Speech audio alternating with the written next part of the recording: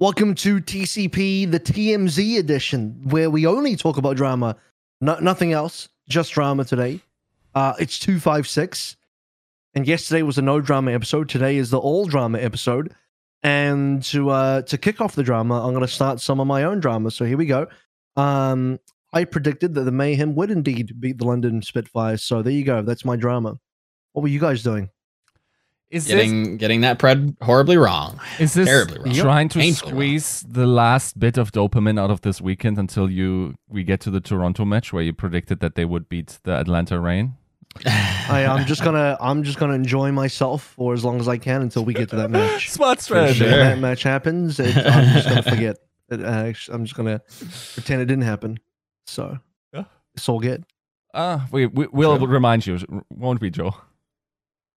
I mean, we also did predict Vancouver to beat Toronto, so there could be some extra revelry for. I'm feeling good about this. Avril. I'm feeling good about this. Okay. I'm pretty sure Toronto's good. I'm pretty sure Toronto's gonna be found. Yeah. So if you obviously the week's games has started now, and this recording is kind of in the middle of that, so we're not going to really be talking about the games just yet. It just so happened that at least one match had finished by the time we recorded, so just wanted to gloat a little bit. Yeah, yesterday things happened. Yesterday it was a day of things happening, and oh boy, did they happen! What an insane! I'm subtweeting really hard. Yesterday I subtweeted hard, and someone was like, "Wait, but what is the news?" It's like that's the whole point. It's like you have to wait till today. We subtweeted all of last episode because there was just no point getting into it until we're going to actually get into it, which is now. Yeah. So, 256 brought to you by Avril Vista Bebe, Battle Crab, Refine Bean, Bronzebot Bruhal, Chari, Picasso, Chris R34444, Cash67, Lol Shin, Porkchop Sammy, Rex Zane, Volumel Smooth Nuts, and Your Misery with YouTube members Ice Ham Jello, William Jesse, Vishmam, Fire Element 6, AK, and Chris R. And also, special shout out to our partners, Juked, which, by the way, is another platform where, if you want to, you can discuss the drama. True. And it probably would be a little bit more healthy, less toxic, because Juked, the sponsors of this episode of Tactical Crouch, take a hands-on approach to trying to deal and reduce toxicity. If you're not familiar with Juked, it's a social media app that's been focused and tailored to kind of catering to the needs of esports and gaming fans. So if you're an Overwatch fan, I would assume if you're here, you probably kind of are. If you're interested in catching up with contenders or trying to get ahead of the curve and looking at some of next year's rookies, and you're not sure when contender starts, you're like, hey, when does Talon play? Hey, when does O2 Blast play? Hey, when does I can't think of an EU team right now, but picture an EU team. You're looking for those schedules. Juked has you covered. If you're interested in multi esports, Juked also has you covered. They have some I think job postings as well that they've recently added. So get on top of that. Check all that stuff out. It's a good place to kind of circumvent a lot of the toxicity that other apps could lead you down. So on top of staying up to that, you can again take interest in those schedules, any kind of breaking news that we're going to kind of discuss as well. But they also just added a new live chat feature that just started today with some of the live matches. So I was in there kind of chatting with everybody about the Florida London game there for a little bit. So go check that out if you're itching for some Twitch chattery, but not as spammy, and YouTube just doesn't do it for you. But we also have to get to our Juked Award of this week, which went to a couple of folks who answered the ever hot question of who is going to be the best Junker Queen. Yiska and I kind of talked about this a little bit earlier, but today we have user Gunchpot claiming that Hawk is going to go nuts with the JQ. We have someone by the name of Samson as well. In APAC, I think Fury and Void will have been able to put on a full grind on her and lead the way. Quote, if Philly doesn't try to just force Wrecking Ball with Belsaria. And then you have a very in-depth and pretty thought-provoking post from JS Santorelli. Hopefully I'm saying that right. Kind of going through some of their top teams. I think Dallas, Boston was in there too. Giving some shout outs to Reiner and Hawk and Smurf, but really kind of going in depth. So shout outs to you guys for really kind of putting your thinking caps on, looking at some of the top Junker Queens. Anybody from you guys with these first couple games kind of standing out? Anybody that's like really out there? Anything Someone that you're does. looking forward towards? Someone does. Okay, I'm here for it. Not going to say who, but someone. Fair. Well, I guess by the time you guys listen to this, it's probably already been proven, but I got my, as a good Scrimbuxian, I got my ear to the ground and asked around, like, who's really convincing on Junker Queen. I mean, you already knew it was going to be Hanbin, right? Like you could have that's the guy you bet on, basically. Now also the importance of Genji is back. The importance of Lucio is back. So this might just be not that bad of a meta for the fuel. That's what I said yesterday. Yeah. I literally said that yesterday. Yeah. So, I think I'm on the money too. Yep. Basically what Yiska's trying to say when he has his ear to the ground is he fucked around and found out. True. He found out a fuel are kind of good. Yeah, no, get your dopamine in. Toronto's coming. Yeah. And Toronto's and because you got your ear to the ground, you also heard that Toronto was really good because that's definitely what I heard. I didn't hear people don't talk about that's what Toronto. I want to hear. That's what I want to hear. It's the forbidden team to talk about. Actually, I feel like either Hanbin or Fearless could have been good because, as I mentioned yesterday, there's no precedent for like which tank discipline is better at Junker Queen. Yes, it could be either the off tank or the main tank player. It literally could be anybody. Yeah. So it's a very interesting hero in that way. Yeah, but we will enjoy all discussion about who's good at Junker Queen, who's winning what games on our next episode. What I love doing during these episodes now is talking about what we're not going to talk about and talking about what we will be talking about next episode, but not this episode. And then finally, we'll actually talk about this episode, which is right now. So, yeah, all the news happened yesterday. We waited 24 hours to see if anything else could come out. And it didn't. That's all good. Because still some good entertainment on the Bird app. One of those unmoderated apps. You know how it is. Bit of a Wild West. Not the exceptionally clean and orderly Juke GG. Where things are discussed without all the clownery of Twitter. So speaking of clownery on Twitter, where do we begin? I suppose the biggest one has to be the Washington Justice News, featuring yours truly on this panel, Yiska, who wrote the article. So, should I leave it to you to do a bit of a summary? You don't have to read out your article, but I mean, what's the A to B on that?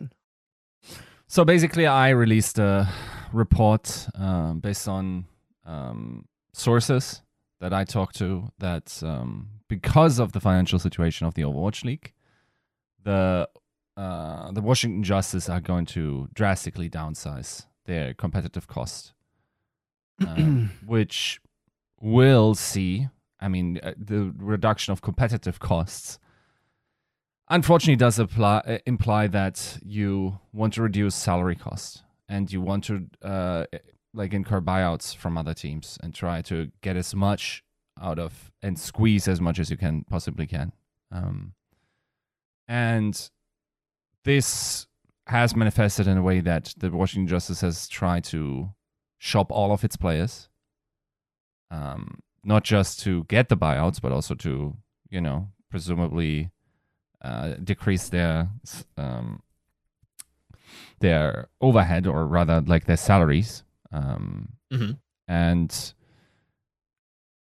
this arrives at massively in an opportune time, because we're currently, as we record the podcast right now, exactly a week away from the end of the trade deadline.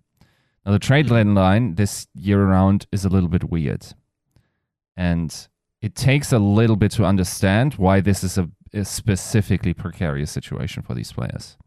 So the trade deadline this year is only in the literal sense a trade deadline, meaning Overwatch League players with active Overwatch League contracts that that upon the 18th and then midnight, so into 19th, whoever at this point has an active Overwatch League contract is only eligible to play for the team they are currently signed to for the rest of the season.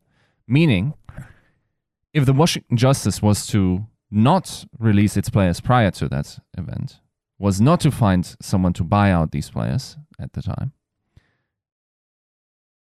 they could be released into free agency after, and those players would not be eligible to play for other Overwatch League franchises, ending their season just about at midway point.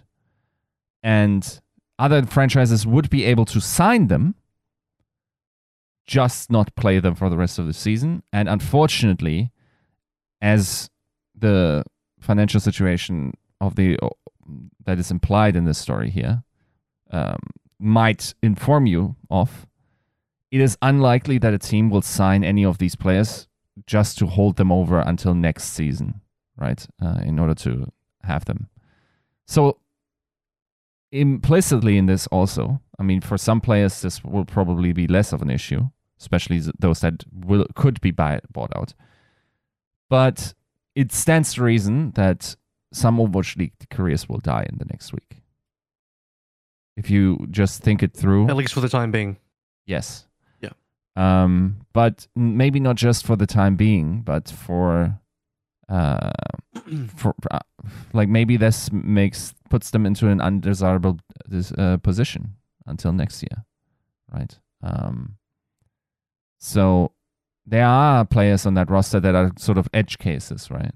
That won't have the opportunity to prove that they are worth signing, and it will be very hard to come back from this, right? It's particularly rough to have this happen at this point, because here's another quirk to the story that, in my opinion,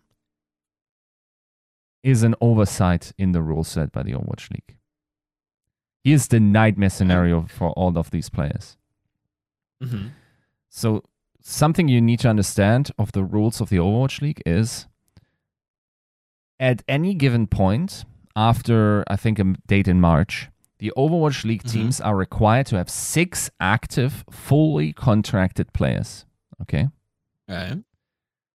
So you would think, okay, right, these players for the Washington Justice, well, these guys are still held to that contract, or rather the rules by the Overwatch League, meaning 6 of those players at least need to be signed. Like, if the deadline comes, the Justice haven't released any of its players, they still need to fulfill those 6, right?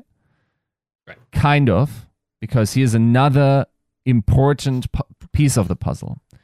A potential scenario is that the Justice sit out this window. They don't get anyone, that they don't budge on the buyouts. They don't get any buyers, any action.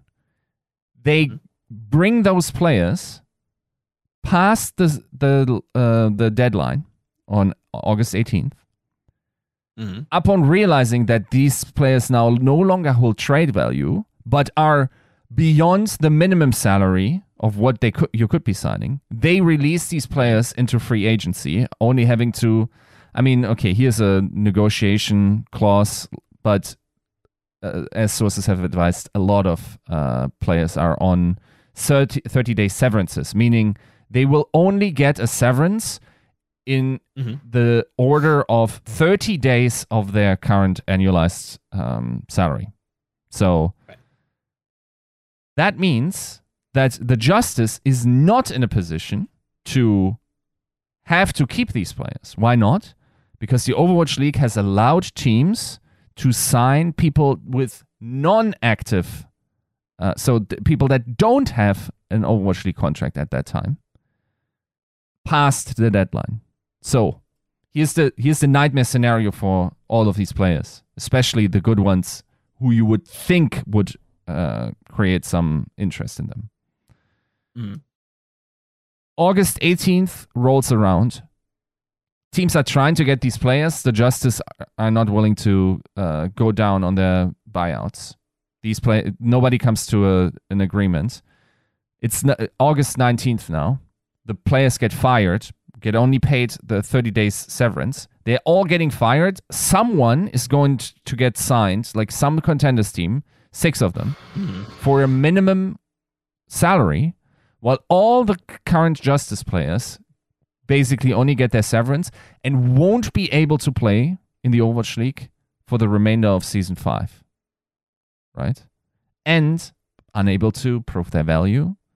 There's nothing at this point that they could be doing that would give them a chance at competing in Overwatch League Season 5, right?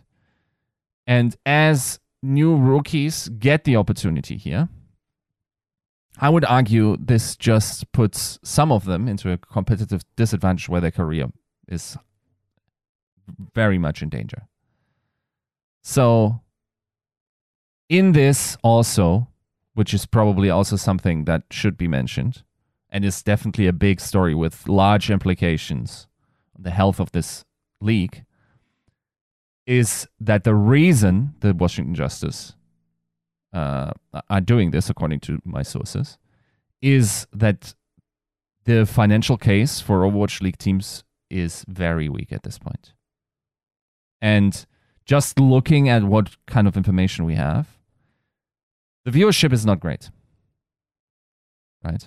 It's not something to the degree which you could have hoped for with the beta releasing, with Overwatch 2 implicitly releasing. Even the sponsorship, the beta activations, the drops that happened there didn't really help.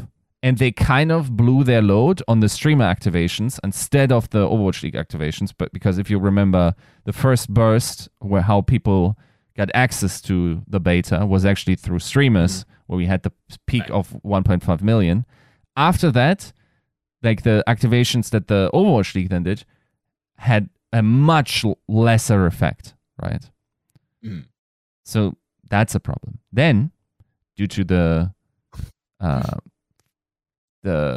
negative press Blizzard Entertainment has had with sexual harassment allegations.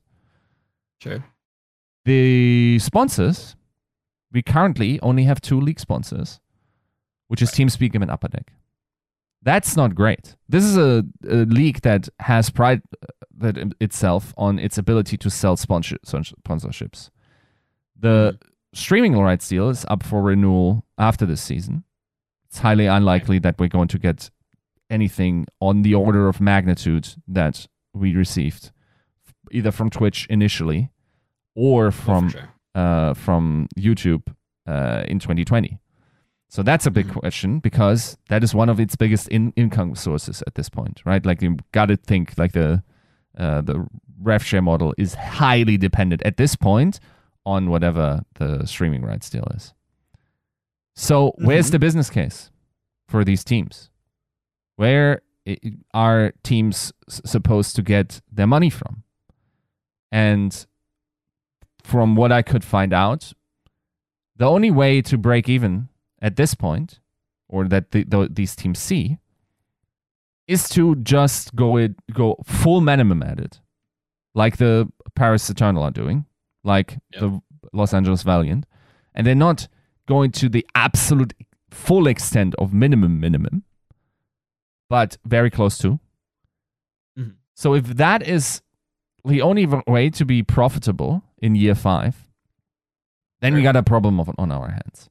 Now, I will say, in the follow-up of this, I have seen some teams come forward to me with evidence or with opinions that there are other ways to be profitable in this.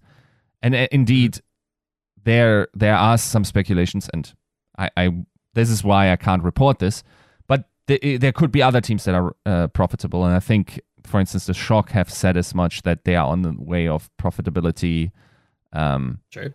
And yeah, so from the outside, it's very hard to judge the current situation. But nevertheless, one of the teams, especially those that are very business minded, have now are in the process of effectively pulling the plug on investing more than they need to. And this is a worrying situation, right? So beyond that, these players are very likely to really get messed up or screwed over in this situation. It is also not a great sign for the Overwatch League's future going forward, unless Overwatch 2 pops off or free-to-play helps us, but viewership has to increase. But especially sponsors need to pick up. Of course.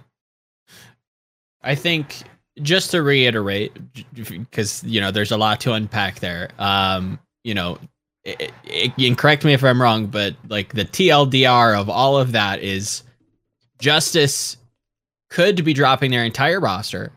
And if they do so after August 18th, I believe was the date that you said, both in your report and just, a couple minutes ago, that these players would be ineligible to be signed to another team and also play if they were to be dropped prior to August 18th.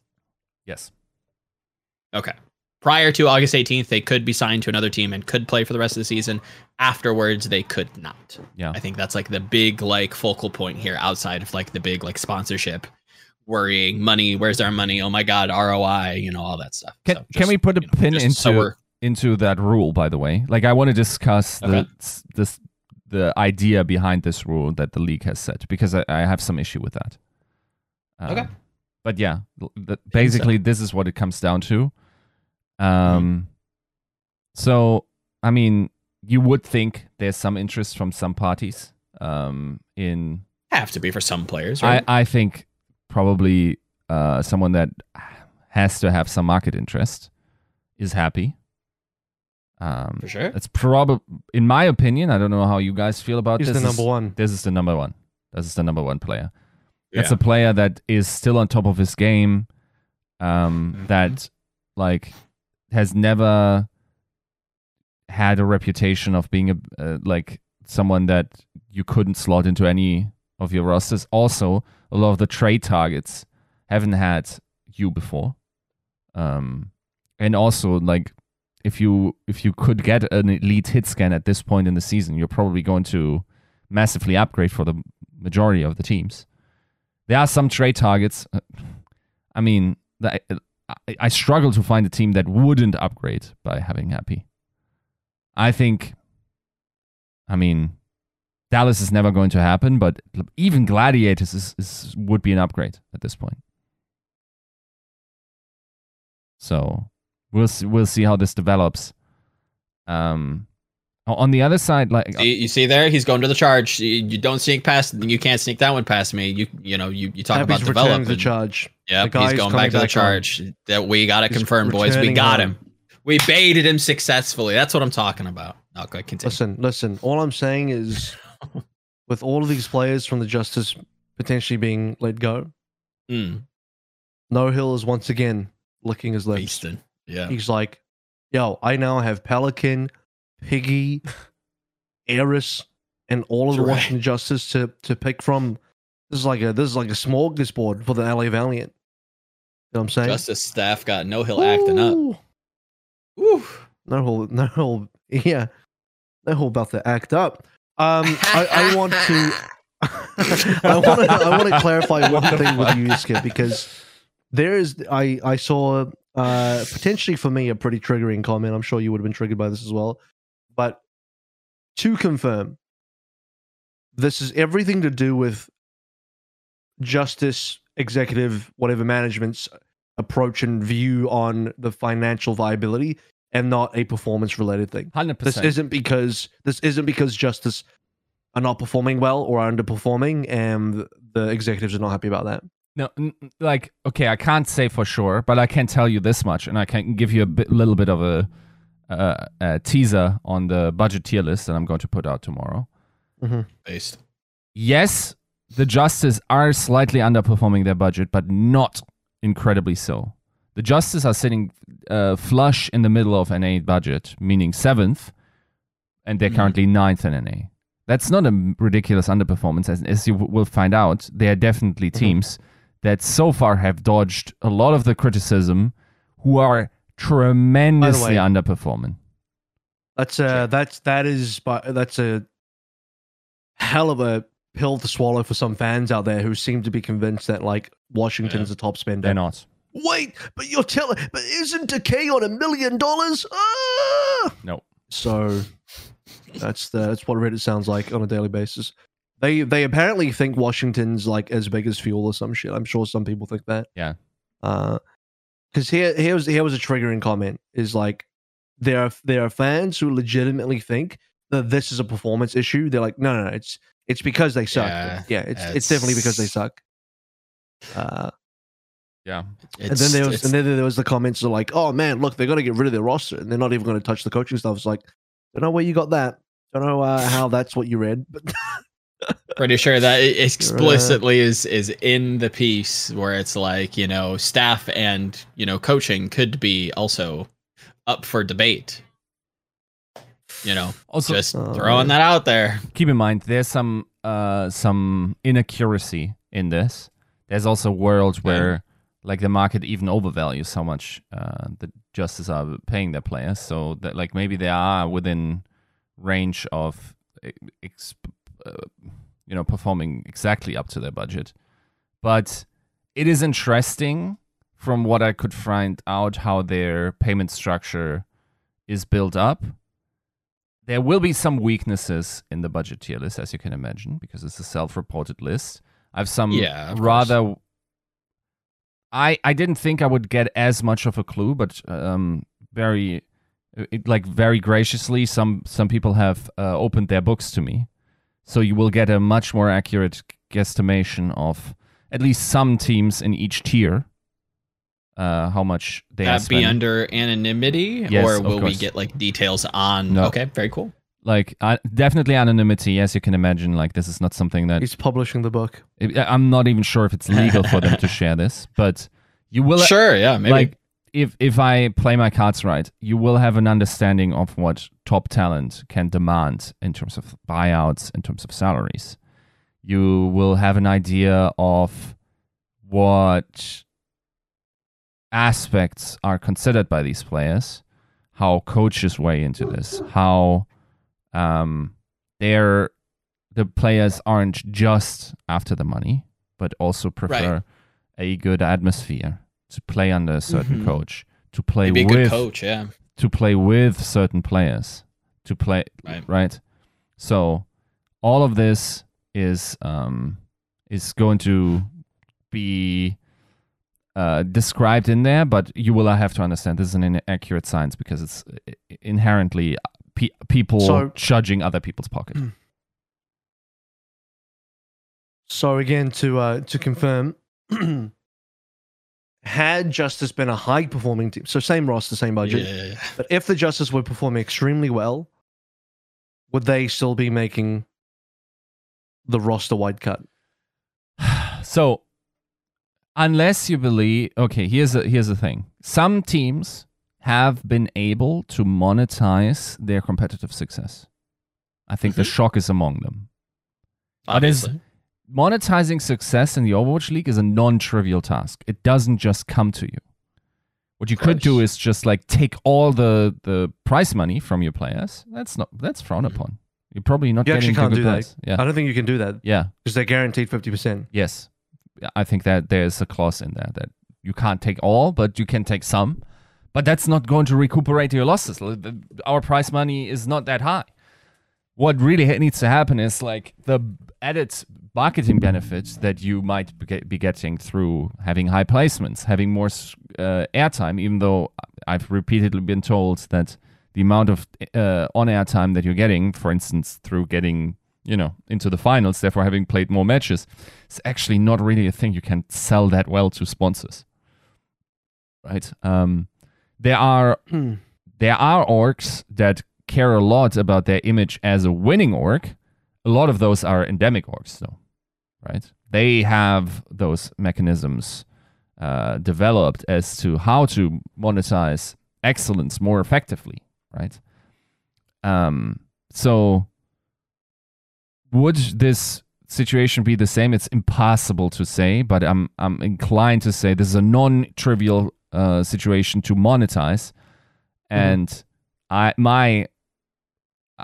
believe that wouldn't be the case, and we would be in the very same situation. You're still putting it back into the monetary value, the financials, because what you're talking about is even if they perform better, they would have to find a way to monetize that properly to justify keeping the team. Yes. So it still comes back down to the money at the end of the day. So it's not we suck and we need to make we changes to improve our roster. Because here's the other thing that people are not understanding is there's an unfortunate amount of people who read your article and think, oh, this is the Washington Justice looking to upgrade their roster. Yeah, they realize they're losing and they're going to be making upgrades to their roster. No, I have a rude awakening for you, buddy. You're about to get a fucking wake up call on that one. Yeah, sorry, this is not a situation where they're getting upgrades. This is them dumping their rosters and going minimum. If you read Yiska's report and assumed, if anything, even remotely looking at upgrades, was what you took away from that. Well, not even upgrades, just like I wish. Oh, it's a performance thing, and we are looking to fix our performance. If that's your takeaway from the article, you've misread the article. Yeah, you need to reread that. You've misunderstood the point. So it is a financially driven thing. Even if performance was part of that, it's performance that then leads into some sort of financial outcome. So it still comes back to the finance at the end of the day. Okay, so a couple places we can take that conversation now is we can move that into where the current financials of the league are, because Toronto/OAM just kind of there was a report about their spendings over the past year, which is harder to evaluate, right? Because there's two key issues to understand about like that report. It's less of a loss than last year, and the Toronto OAM pays a lot more esports salaries than just the Overwatch salary. Because here's the thing. So to go into detail a little bit more on that, essentially, let me actually find it so I can get the exact numbers, the exact whatchamacallit, so I'm not misrepresenting. Toronto Defiant Ownership Group, which is Overactive Media, records 5.5 million loss in the first half of 2022. Which is less than what they have last year. Although, given this is only the first half of the year, this 5.5 might increase. Obviously, is obviously due to increase. Yeah. It's less than the 8 million recorded last year and less than the 16 million recorded the year before that. The other thing to note is this is a combined report for all of Overactive Media, which includes Mad Lions and Toronto Ultra, the League of Legends franchise team and the Call of Duty franchise team as well. So it's all three teams together. Of which, hard to say what they're spending the most. But if I was to guess, Mad Lions easily is the biggest cost because LEC. Yeah, I have to assume, right? That's a franchise cost, and that's also a pretty major expenditure costs. And also, the League of Legends salaries are way higher than I think both COD salaries and also Overwatch League salaries. Yes. So. Yeah, but I also some people would look at that as like, oh, doom. Oh, if they're losing 5.5 million. Oh my god. Yeah, no, that's not. It's done. Esports is dead. Yeah, that's like every team. This is like every single team. Yes, I think most esports teams all esports, in general. All esports, by the way. Yeah. I think that opens up like a bigger point regarding like just esports as a whole, and like, are we able to make money on a lot of just like this investment, either from like venture capital or just from, angel investors, just kind of like, or sponsorship money? Like, are we actually making money in the long run, or just have rosters or player salaries and, the cost of operations just gotten so high that it just can't continue to sustain at this rate? I mean, that's a bigger topic, but obviously a little bit outside the lens of Overwatch. Yeah. I mean, this is also like to contextualize this a little bit. I, of course, talk to a lot of owner level people in regards to the budget tier list. And you will find that a lot of people are preparing for winter. Sure. With a recession coming, an industry like esports, because as a recession is impending, marketing budgets dry up, and that unfortunately impacts an industry like esports pretty significantly, right? So from what I heard is that a lot of those esports endemic orgs are expecting salaries to stagnate or downsize overall of esports. It's not just Overwatch League that are. The thing is, like, makes our situation maybe a little bit even more precarious because, like, others have a working system. Yeah, they will have to downgrade, but like, what does that imply about us? But then again, we'll see what that means, right? But generally, like, I think there's reason to believe that Overwatch League salaries probably have peaked in past seasons, that we already were downsizing a little bit, and that this that there's a market correction coming into what players can be expected to be paid for all of esports, by the way. For all of esports. Sure. And I mean, to give you a comparison, I think I have a stat in mind, 2018, 2019 or something. The LCS had an average salary of 410,000 USD. Right? Like, we were pretty far away. The last time we've gotten our average, we were, with prize money and everything, just above 100K as an average for change. Yeah. So and the top salaries for LCS were like $1 million. Yes. So something like that. Yeah. Which definitely dragged up the average as well. Our top salaries are much lower than this, of course. Right. Our top salaries is the League of Legends average salary. Yeah. Yes.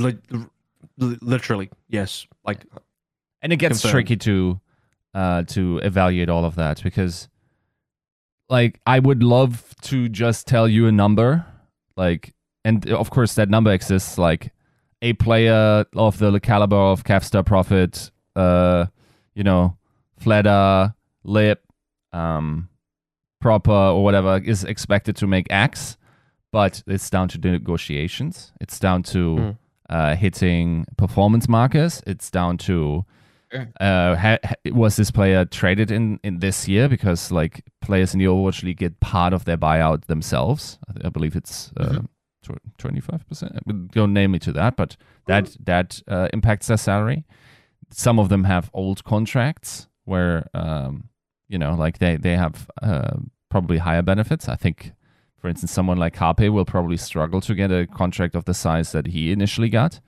So I think, and I hope to bring some insight into what the current standard, so to speak, there is. There's also a very high chance that I'm missing some outliers here and there. But bottom line being, like, yeah, this is probably going to stagnate or go down. Then again, there's also phenomena in Overwatch where I cannot tell you how often. I think starting season 2, because season 1 there were inflationary numbers going around. Like, of course, it's the hot new thing. You gotta, try to beat everybody to the punch. Right. Get it? Especially in buyouts, right? But for sure. Like, everyone always tells you, this is the catchphrase for you: mean and lean. Meaning, like, you don't have that big of a roster, but you also don't pay them that much. We're not going to let this all escalate.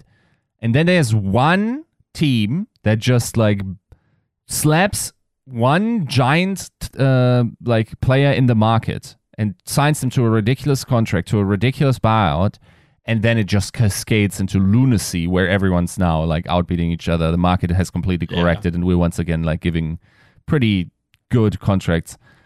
Like, in my estimation, and this is based on nothing, but my gut feeling is that Overwatch League players are compensated quite well in comparison to what the actual market supports, in like the percentage of the profits generated or revenue generated. Okay. We're getting a decent share for the Overwatch League players, right?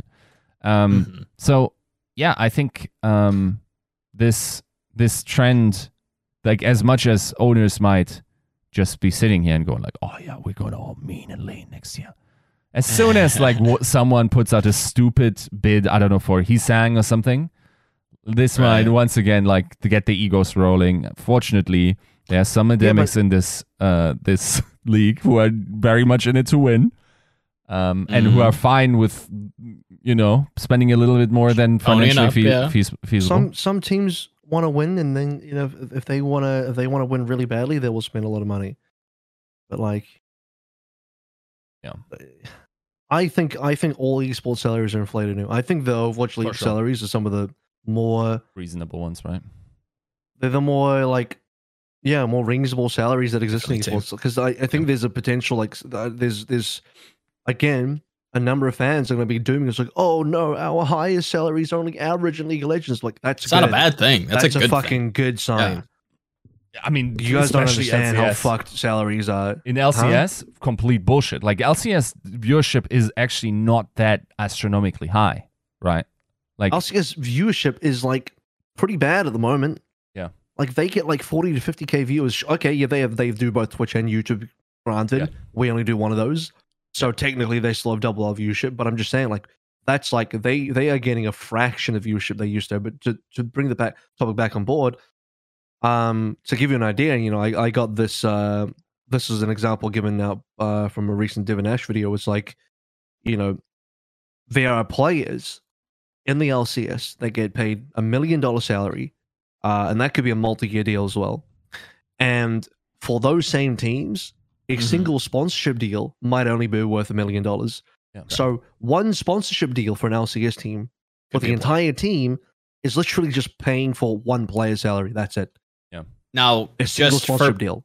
Just for people who aren't aware of who Divinash is, that's a former C-level executive at a League of Legends franchise at CLG. Yeah. Former, now is, like somebody who would know, basically saying these are the details. Yeah. Wake the fuck up. Like, and it's a little someone who's actually working in like is he advising these days? No, he's doing he's technically a, what is it? He's an agency manager. He's like, he runs an agency for streamers and all that. So he's very knowledgeable, and he's done, and he's been an endemic. He was sports guy, so he's very knowledgeable in terms of like finances. But anyway, the point is like, yeah, I think our salaries are pretty healthy.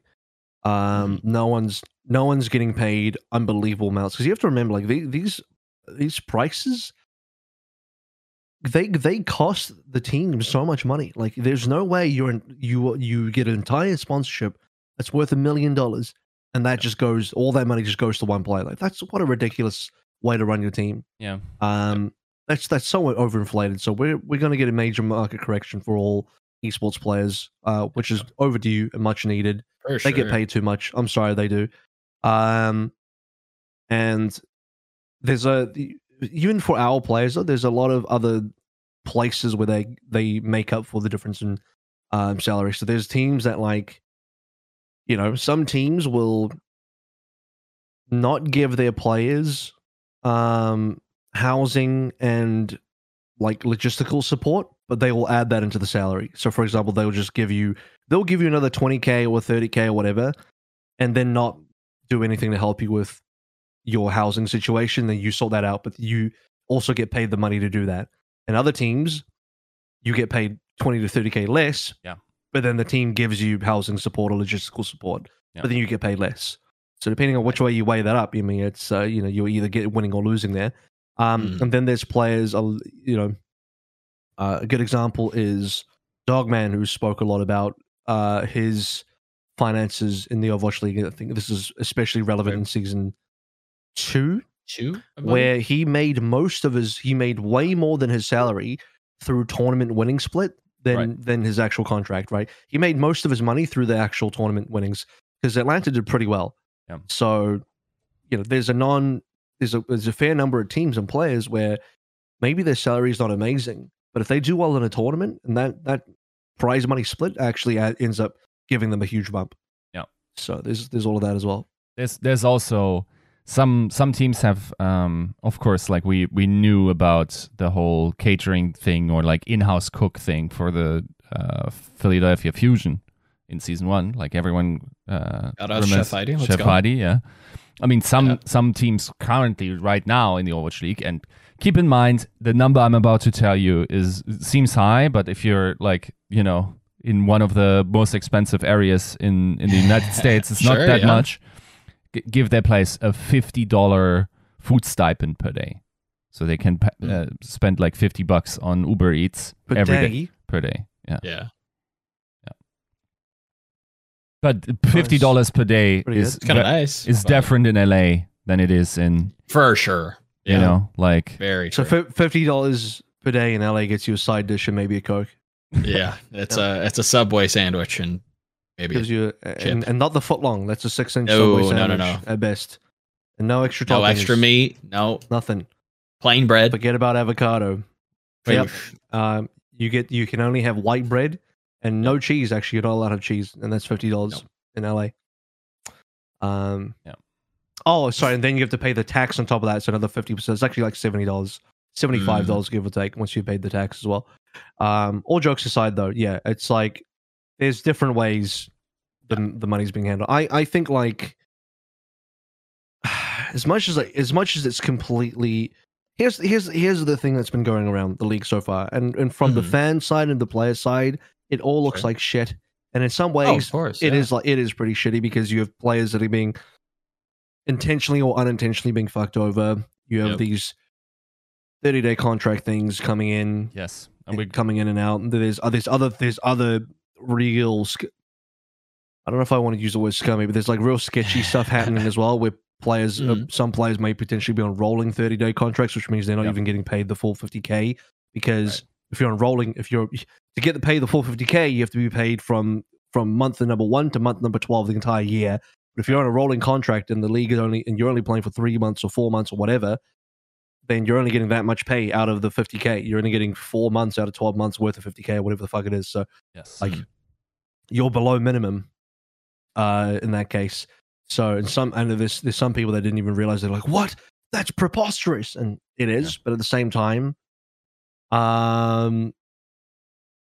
don't know if I can really blame the teams, because the teams are not, just as being a great example, teams are not in a great financial position.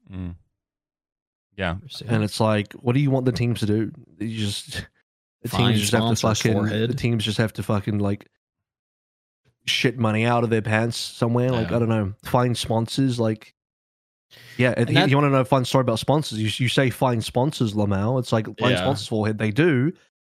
And then the fans are like, oh, can't believe XYZ team just got a crypto sponsor. It's like, what the fuck else do you want them to get? No one else is sponsoring. Yeah. So they're going to get a crypto sponsor. And then, you know what? The crypto sponsor's paying money. So do you want them to get a sponsor or not? Do you want the team to have money or not? You can't have it both ways here. You can't bitch about the players being fucked over and then bitch about them having a crypto sponsor. You don't get to have it both ways. It's also either they get the money to pay the players, or they don't. Which one do you want? Pick one, please. Pick one. You don't get both. Pick one. It's also sometimes rather confusing which sponsors cause moral outrage. And I'm not, like, for instance, if you're taking Saudi Arabian money, whatever, like we don't need to discuss what that means, but it's frequently pretty interesting, like what kind of sponsors are deemed like A-OK and which aren't. And if you look at, environmental impact or like, human rights issues in both of these companies, like you gotta feel a way that like maybe we're not measuring with equal sticks here, right? Like, has anyone ever bat an eye about someone accepting a McDonald's sponsorship? Like, speaking of, didn't Justice have one? I think so. But by the way, they were pretty. Atlanta, shock. 3 teams have had a McDonald's sponsorship. and through and a whole damn contenders region. So yeah. So yeah, I mean, no ethical consumption under capitalism, right? Like, beggars can't be choosers. Otherwise, like, okay, No. like the alternative is for you to pony up and pay for your esports pleasure, but like, Yes. There You we need to go. buy. You need to buy more merch. You need to fucking start paying more money. But the problem with esports fans is they don't want to pay money for things. They enjoy watching esports for free. Fine, you can watch your esports for free. But if you want to live under that and you don't want to pay for your esports, Then they have to find money elsewhere. You don't get to fucking complain about teams taking Saudi money or China money or crypto money or any of that shit. Because if they don't take that money, they don't have money. They just don't have money. We don't have a league. Okay? Like, you can't have your cake and eat it too. You just can't. Yeah. Sorry. Yeah. It's you either accept that or esports is not for you. Sorry, seriously, you can't wrap your mind around that. Then esports might not be right for you as an entertainment product. Think about that. yeah. Now we've got to find better monetization efforts. We got to create more value it's hard. for the consumer. It is. I thought we were doing a decent job too, but like lo and behold, like it just doesn't pay for itself with like the referencing like the all access pass and the top down cameras and the POVs. It's like, yeah, no, it's a cool little resource. It just doesn't. It's not the content that people are actually willing to pay for to not only keep it in the gray, but to actually be a monetization source. It's not even a revenue source. It's just burning What money. was the story behind that? Like that wasn't even making enough money to justify itself. No, yeah, it couldn't justify itself, so they stopped it. And I saw some real forehead like, oh, just the league should just do this comment on Reddit the other day, and it's just like one of the statements in that comment of like what the league should do is like the league needs to bring back Command Center. I'm like, for Yeah, who? We tried that though, yeah. That and shit wasn't making enough money. Not Yeah. enough. Not fun fact. Not enough people paid for that. Yeah. Not enough Yeah. to justify it. Sorry, that's the truth. You don't realize this. You think it's just turn that shit on. Cool. You and like 5 other Timmys paid for that, and then 99.999% of people didn't pay for it. look, Hello, fellow Okay, Timmys. so and to some degree, I have empathy towards like our audience and our demographic in our audience not getting that because, I mean, you haven't been exposed to the harsh realities. Is everyone tells you that they like highbrow content, that they like to consume, Sure. like yeah. content that they Love like to be connected to, but never really like actually spend money on, right? Like there's a book which stays goated. I think it's called Private Truth, Public Lies, and it's about preference falsification, which drives our economy. Like everyone, it's not even that they intentionally deceive you, but like do me a favor, if you're currently sitting in front of your PC, just estimate like what kind of content you consume. Like you might even be someone who says, yeah, okay, I read through all the major newspapers. Now open your browser history and see how much volume of your browsing is going through YouTube Shorts, through TikTok, through Instagram. How much of your day is spent on garbage? And I'm not blaming you. I'm just telling you, your subconscious is not giving you an accurate evaluation of what kind of a customer you are. Like, unless you're a bookworm that has figured out that they are being squeezed for their dopamine receptors, like to get that one more click ins as to create an impression, like you're probably the product here. And like, that's unfortunately how like people just go after the money, the intention, and where they can monetize, right? And what comes out is a homunculi of an attention economy. And we're not going to get out of this one with highbrow energy unless you have to be so much better at creating entertaining content. Yes. Like it takes like can you imagine, in order to compete with like the average top YouTube channel, how much effort it would take to get the same amount of views doing analysis Overwatch content? It is almost like you probably need a new like species of like super intelligence to figure out ways to outperform Mr. Beast with Overwatch League like analysis. It's impossible, right? It's possible that I watched more Mr. Beast in the last 30 days than I watched Overwatch analysis. That's a self-report. That's a self-report. Wee woo, sound the alarms. He self-reported. You know why? Because I try to not lie to myself on an average day. Go through your. I remember that. No, you remember that when you come for the Zoomers. Post your honest signing. Go look into your apps. Go into your little iPhone and look at what your screen time looks like. You are consuming garbage. Yeah, of course. Pretty hard not to. It's rough out there in the esports space. And even it's like, you know, there's the comments like, oh, but you know, right, it's doing a Valorant franchising, and you know they're not charging anybody for franchising fees. It's like, yeah, but you don't see how much money those teams still have to fucking pay. Yeah, their expenses. Their players are. Dude. Valorant have some of the most like insanely juiced, overly juiced salaries that exist in esports. Ridiculous salaries. It's also like, it's almost like that's just one cost. What Riot has done with Valorant really feels like the Emperor has called for the most entertaining jester, bring them to the court, and now like the esports teams are going like, hey, are you entertained, Mr. Emperor, sir? And doing like the most like weird shit, just like, you know, like, oh, this guy, like they're signing influencers to their esports teams. They are like having their logo on some stadium here.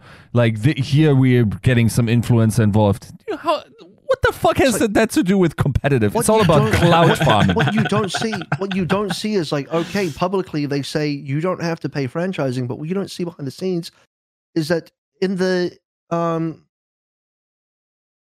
RFP, in the RFP that the proposal stuff they have to send through, it's like you have to show company financials, the books. You have to have like such insane company financials that like, and it's not even that. It's like what they expect you to build the scene for them.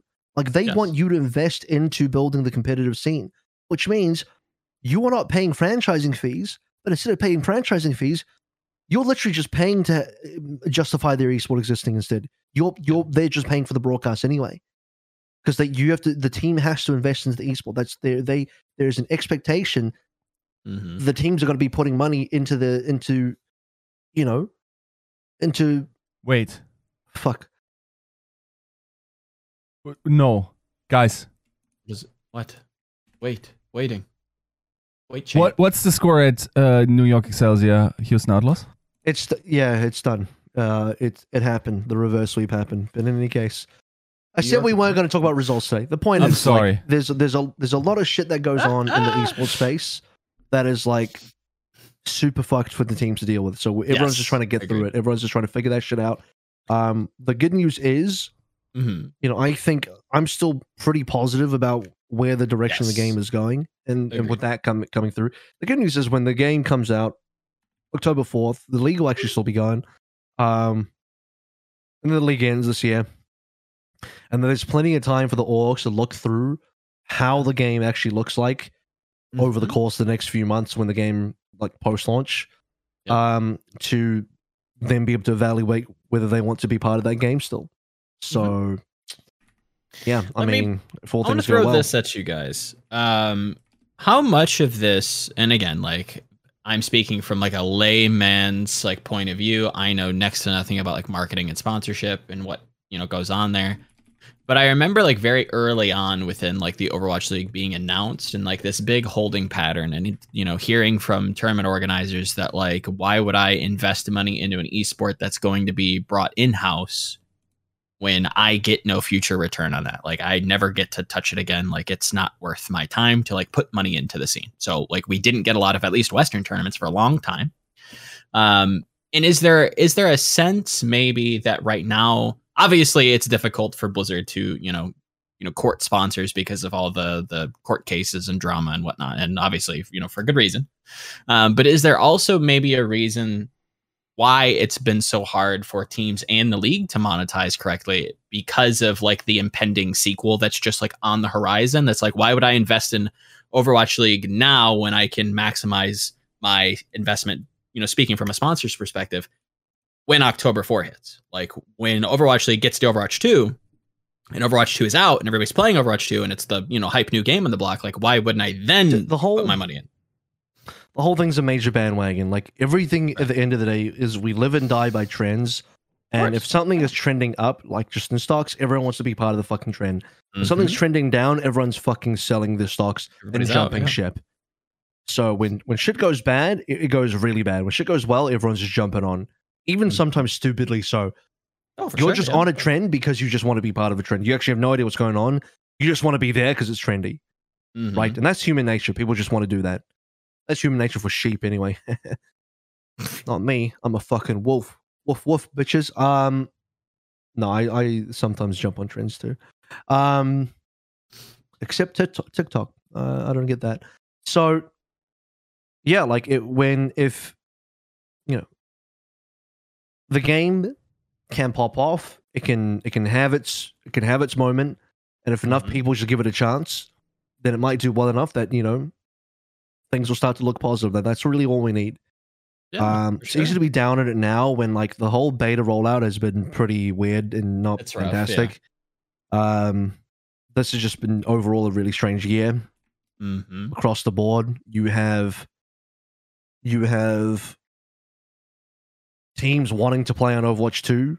Overwatch 2, it's both ready and kind of not ready at the same time. Yeah. Do you know what I mean? Like, yeah, like it is ready technically. You can, they can definitely play on it, right? And but play the matches. But it's also like not fully ready in there, and there's a lot of things that need to be fixed. There's things that like, we all know about the problems with the fact that the players can't even really practice outside of scrim hours and all that kind of stuff. It's just really difficult.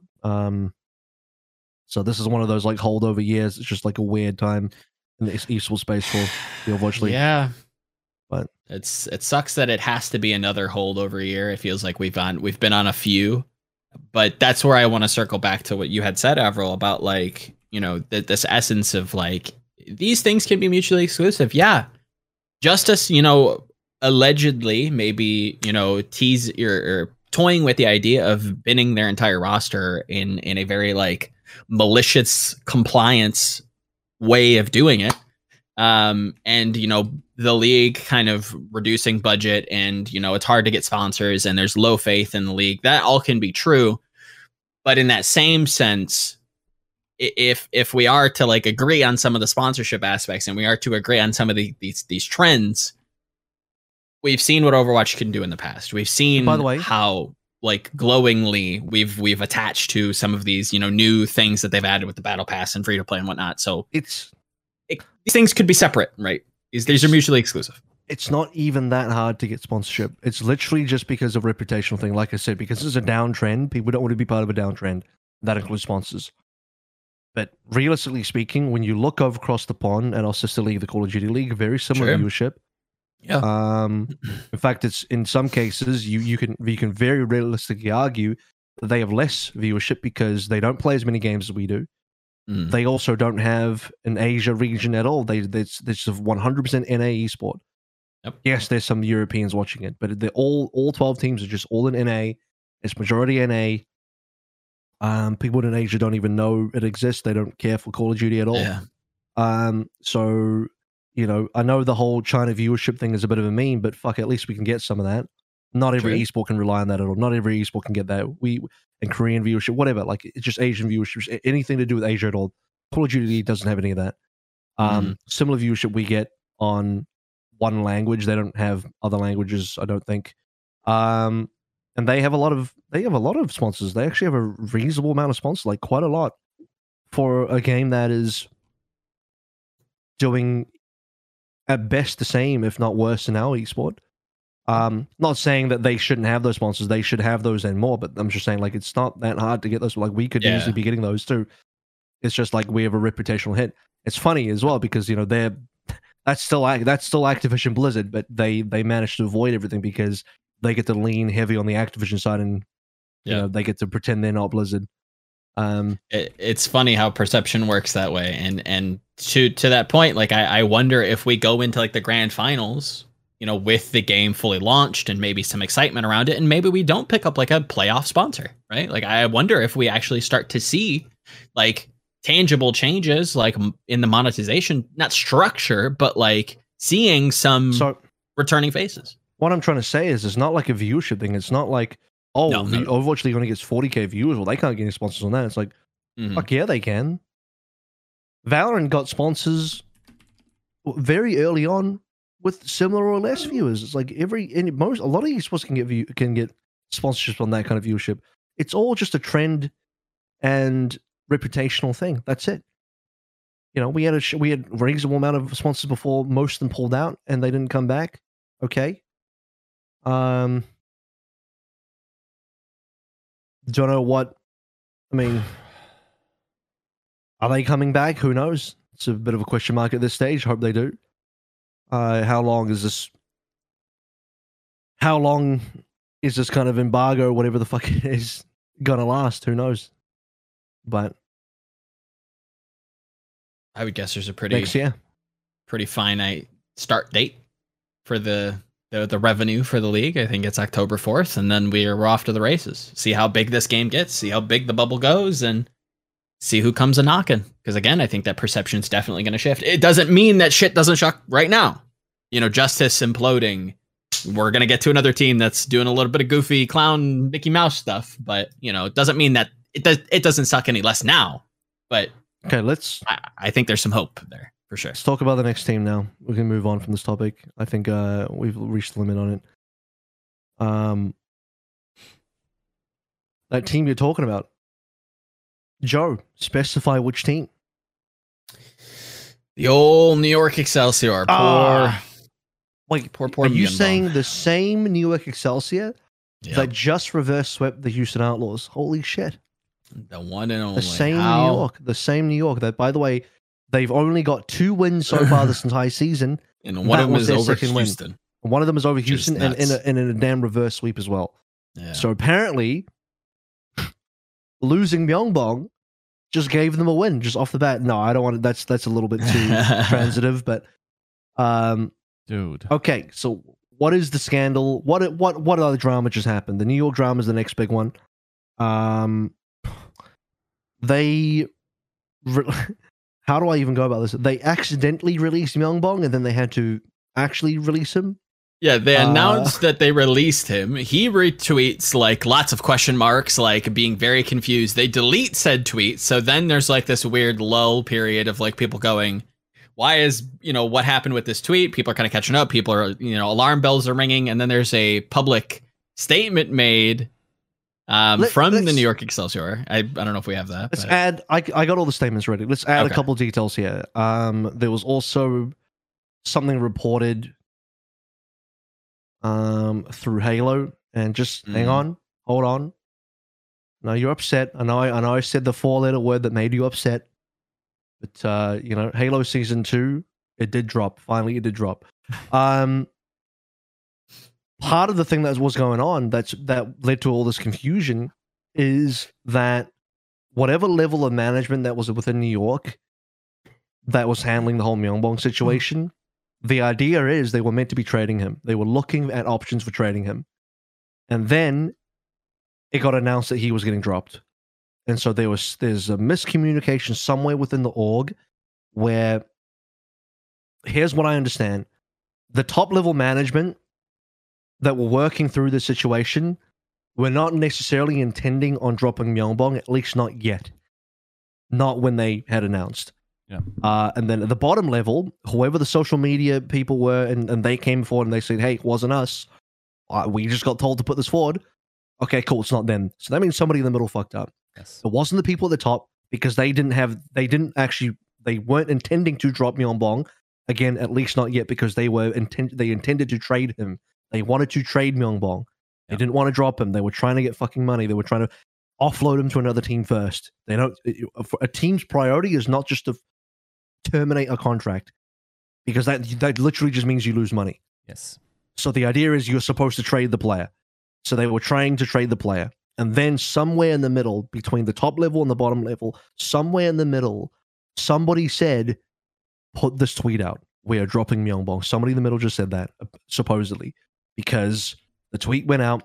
The social media people were like, yes, boss, we will hit submit. We will hit send. They hit send.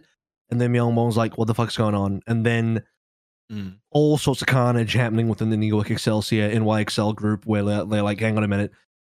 Wait, we're not meant to be releasing Myeongbong, at least not yet. What's going on? And it's like, oh shit, I thought we were. I thought we were going to release Myeongbong. I was like, nope, we're not going to do that. But it's like, oh, but now we've announced. It's like, oh, shit, I guess we have to release him now. It's essentially how it goes down. So the actual statement, so we'll talk about this and we discuss.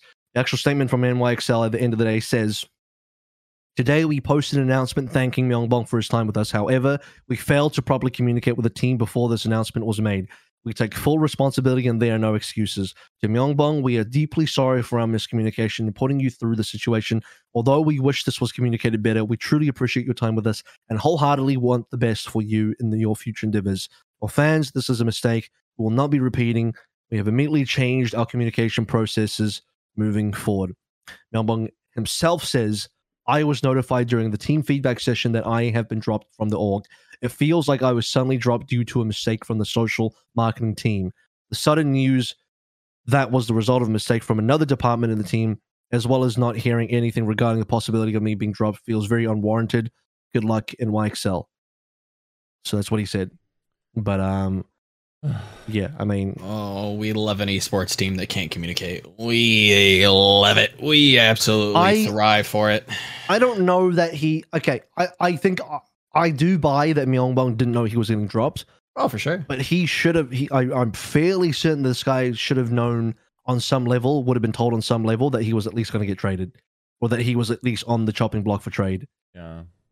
You'd have to imagine, right? Because I'm flabbergasted if he like literally had zero clue about anything, and he's like, "Yep, I'm gonna be playing today," and then wasn't playing.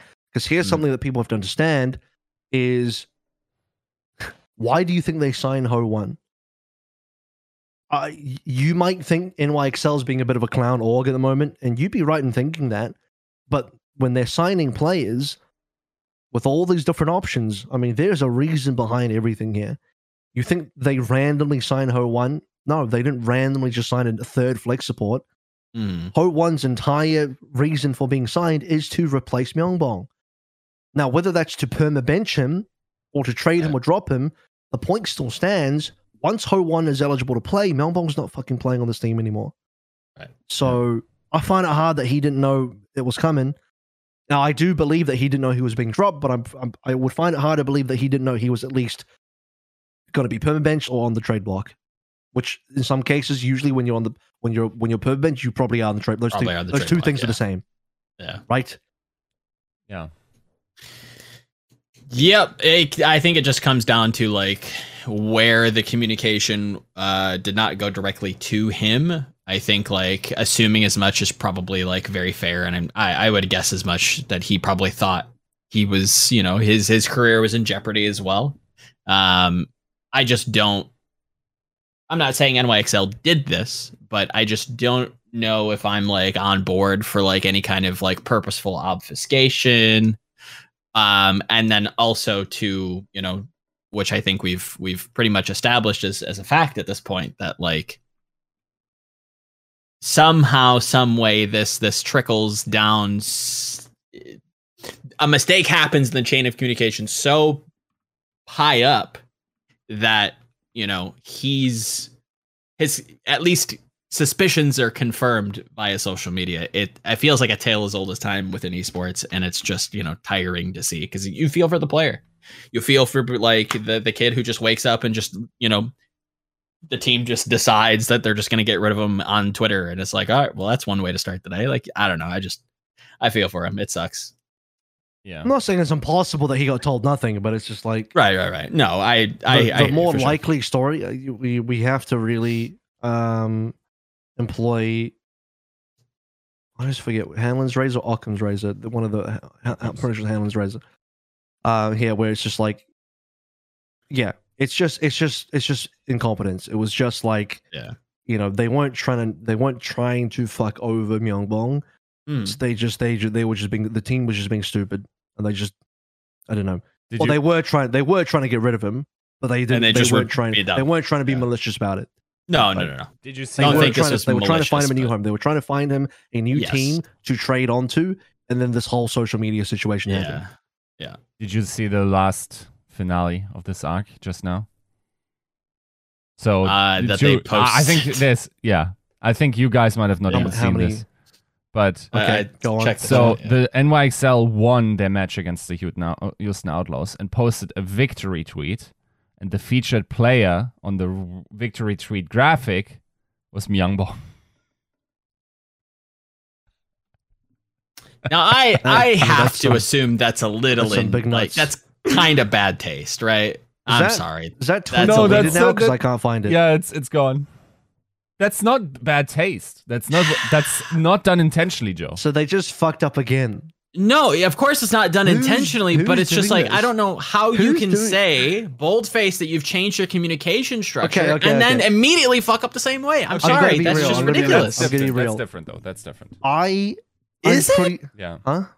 yeah, that's What's different? like one is just like a social media manager grabbing one of the assets that they created previously, not even endemically being entrenched, knowing whatever is happening, or just an oversight in the heat of a moment, but maybe also excited, and just posts a graphic. And unfortunately, Myeongbong was one of the 3-2 victory graphics or whatever. I don't think this is like I'm quickly scraping together a Photoshop in order to. I mean, in some ways, I don't I know, understand why the social media manager of the NYXL wouldn't have a victory graphic ready. Didn't have to have one for a Sure. while. Get it? 100% I think that- understand. I think that one was in the vault collecting dust for the last, 8 weeks or something. But it's almost like 18 there was weeks. like a really loud, roster move that just happened that maybe you want to update some of those graphics, right? Maybe someone in that chain of Listen, communication listen, goes, listen. hey, maybe we need to, I don't fix know- this. I don't know whose fault it is this time. No, And, again, like, not gonna point fingers. You know, I don't want to just like straight up throw back onto, oh yeah, it was whoever the low level social media manager person I doubt is. it's that person. It might, you know what? I'm just gonna put it back on whoever that middle guy is, the person in that middle Mhm. that is approving these posts, that is saying yes, post this, Yes, yeah. and then the that's- social media Yeah. manager who's on the account says yes, boss, submit. yeah. Whoever the person is that's approving these, that person's fucked up multiple times now. Look, Because there was another one, wasn't there? Another one before the Myeongbong situation as well. There was another NYXL mistake that happened. I don't remember offhand. No, there was something else. NYXL Yeah. did something else wrong. there's something else that is not known. Okay. Well, in that case, we're not gonna. I guess we're not talking about it. We then. won't talk about that. Yiska subtweets about things that went wrong.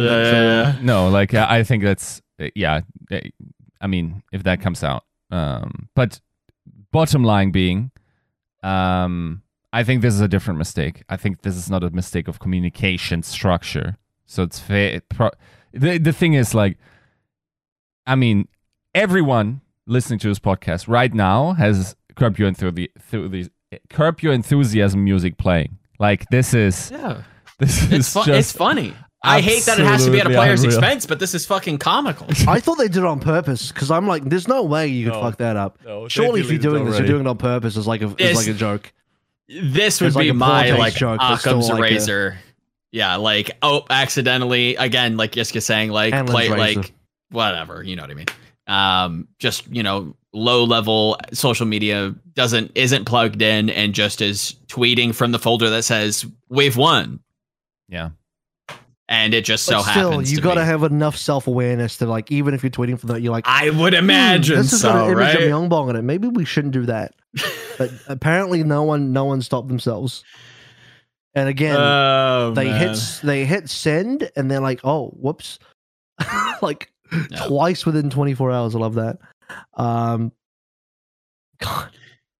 Mickey Mouse shit, man. So yeah, they dropped Myeongbong. You know, pick up Anson J. you know what's Go really on. sad about this is Mm-hmm. there was a time where the NYXL were the principal case of social media and general content done right. Mm-hmm. This used to be the gold Season 1, standard Season in 2. the Overwatch League. And then, like, probably also a budget thing. Like, things got moved around. Talent was hired elsewhere. Sure. Unfortunately, like, this seems like a much less engaged work now, right? Yeah, very, very much so. Seems also like an org that doesn't care that much about competitive success anymore. Ooh, There's a bit of really? irony there. There's a bit of irony there. Yeah, that feels a little ironic. Because I don't know what you're about to bring up, Joe, but I'll just say what I'm about to bring up. It's ironic because the NYSL, the subliners, the CDL franchise team, they're putting a shitload of effort into. In fact, that CDL team did super good this year. At the end, the start of the year wasn't so good. Yes. Towards the end, they had a Cinderella miracle comeback, and they were throwing a lot of effort into it. They're putting new players on. They paid a lot of money for Crim6. You know, they did everything. They put up an event. They hosted one of the stage finals as well, which did super well.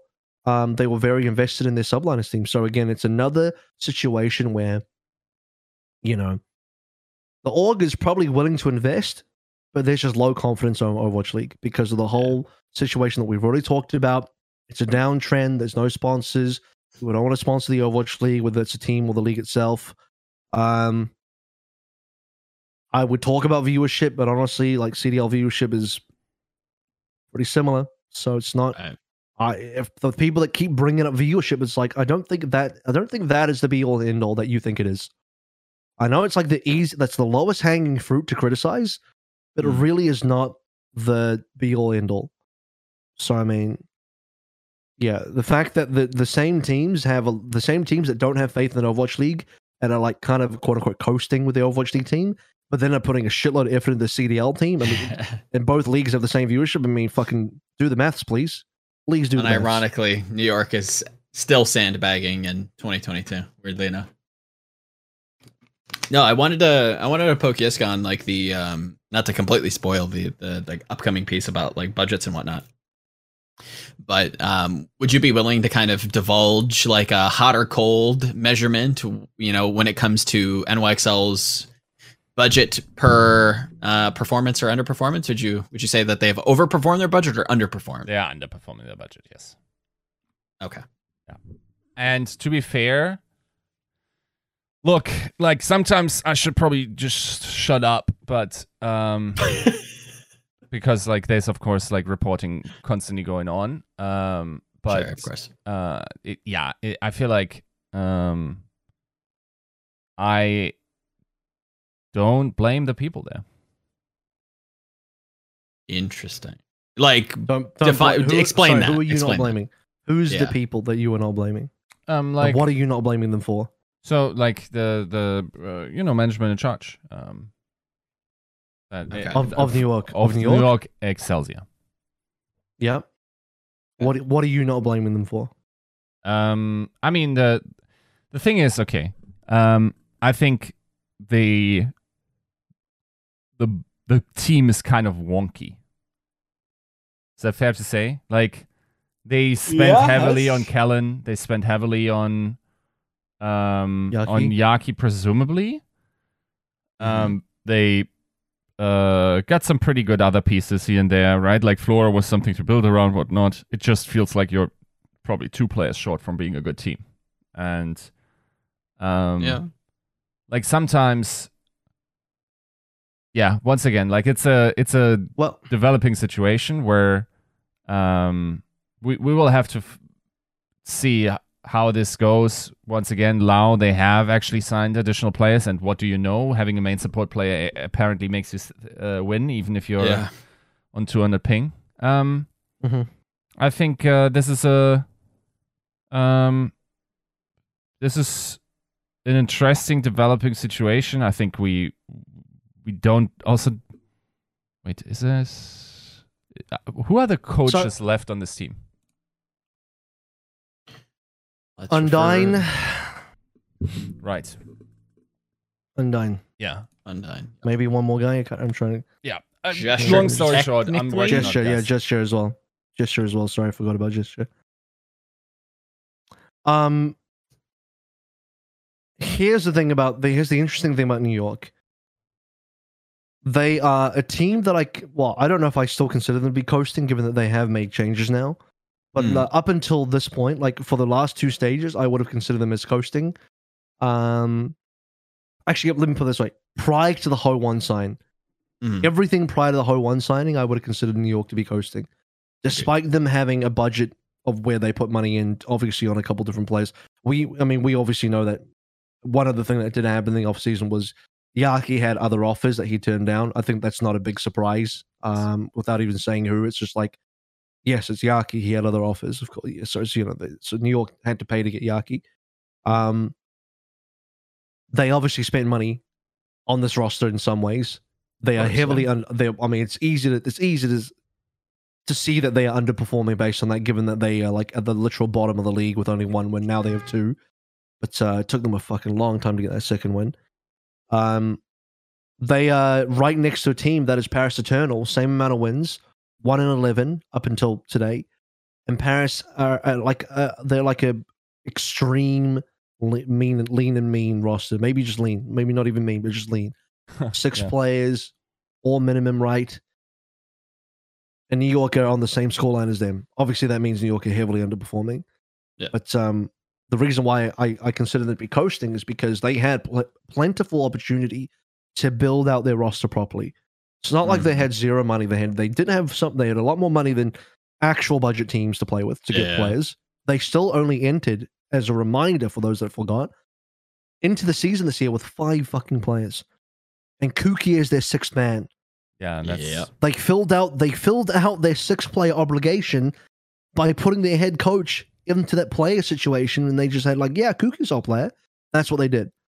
I'll be the one. Fucking 5 players. Yes, they could have signed more. People say oh yeah, but it's hard to get Korean players in the NA team now. It's like, yeah, why didn't they get more players before they went to NA like everyone else did? Yeah, that. I think I'll be the one to kind of wildly speculate. Like, if we're going to say that, their budget, they paid some money.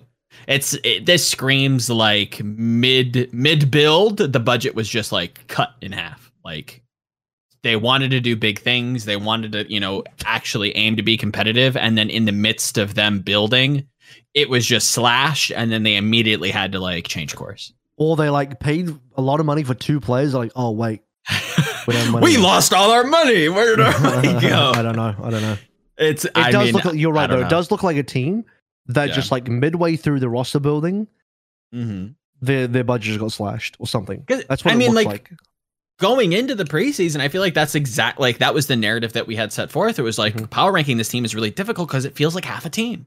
It feels like we got halfway through the first start. It was like, wow, this is a great start. We've got Kellen, we've got Yaki, we've got some role players. That's great.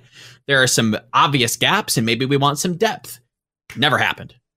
Never. And yes, they're tweaking things now. They're trying to bleed the stone as much as it can be bled. But yeah, it's a frustrating team. It's a very hard team to make excuses for. Well, at least now we can admit that changes have been made. They're doing stuff. Have been made. They ended up calling quits on Kuki. They got Ansun Jain, which has already proven to be pretty damn good for the team.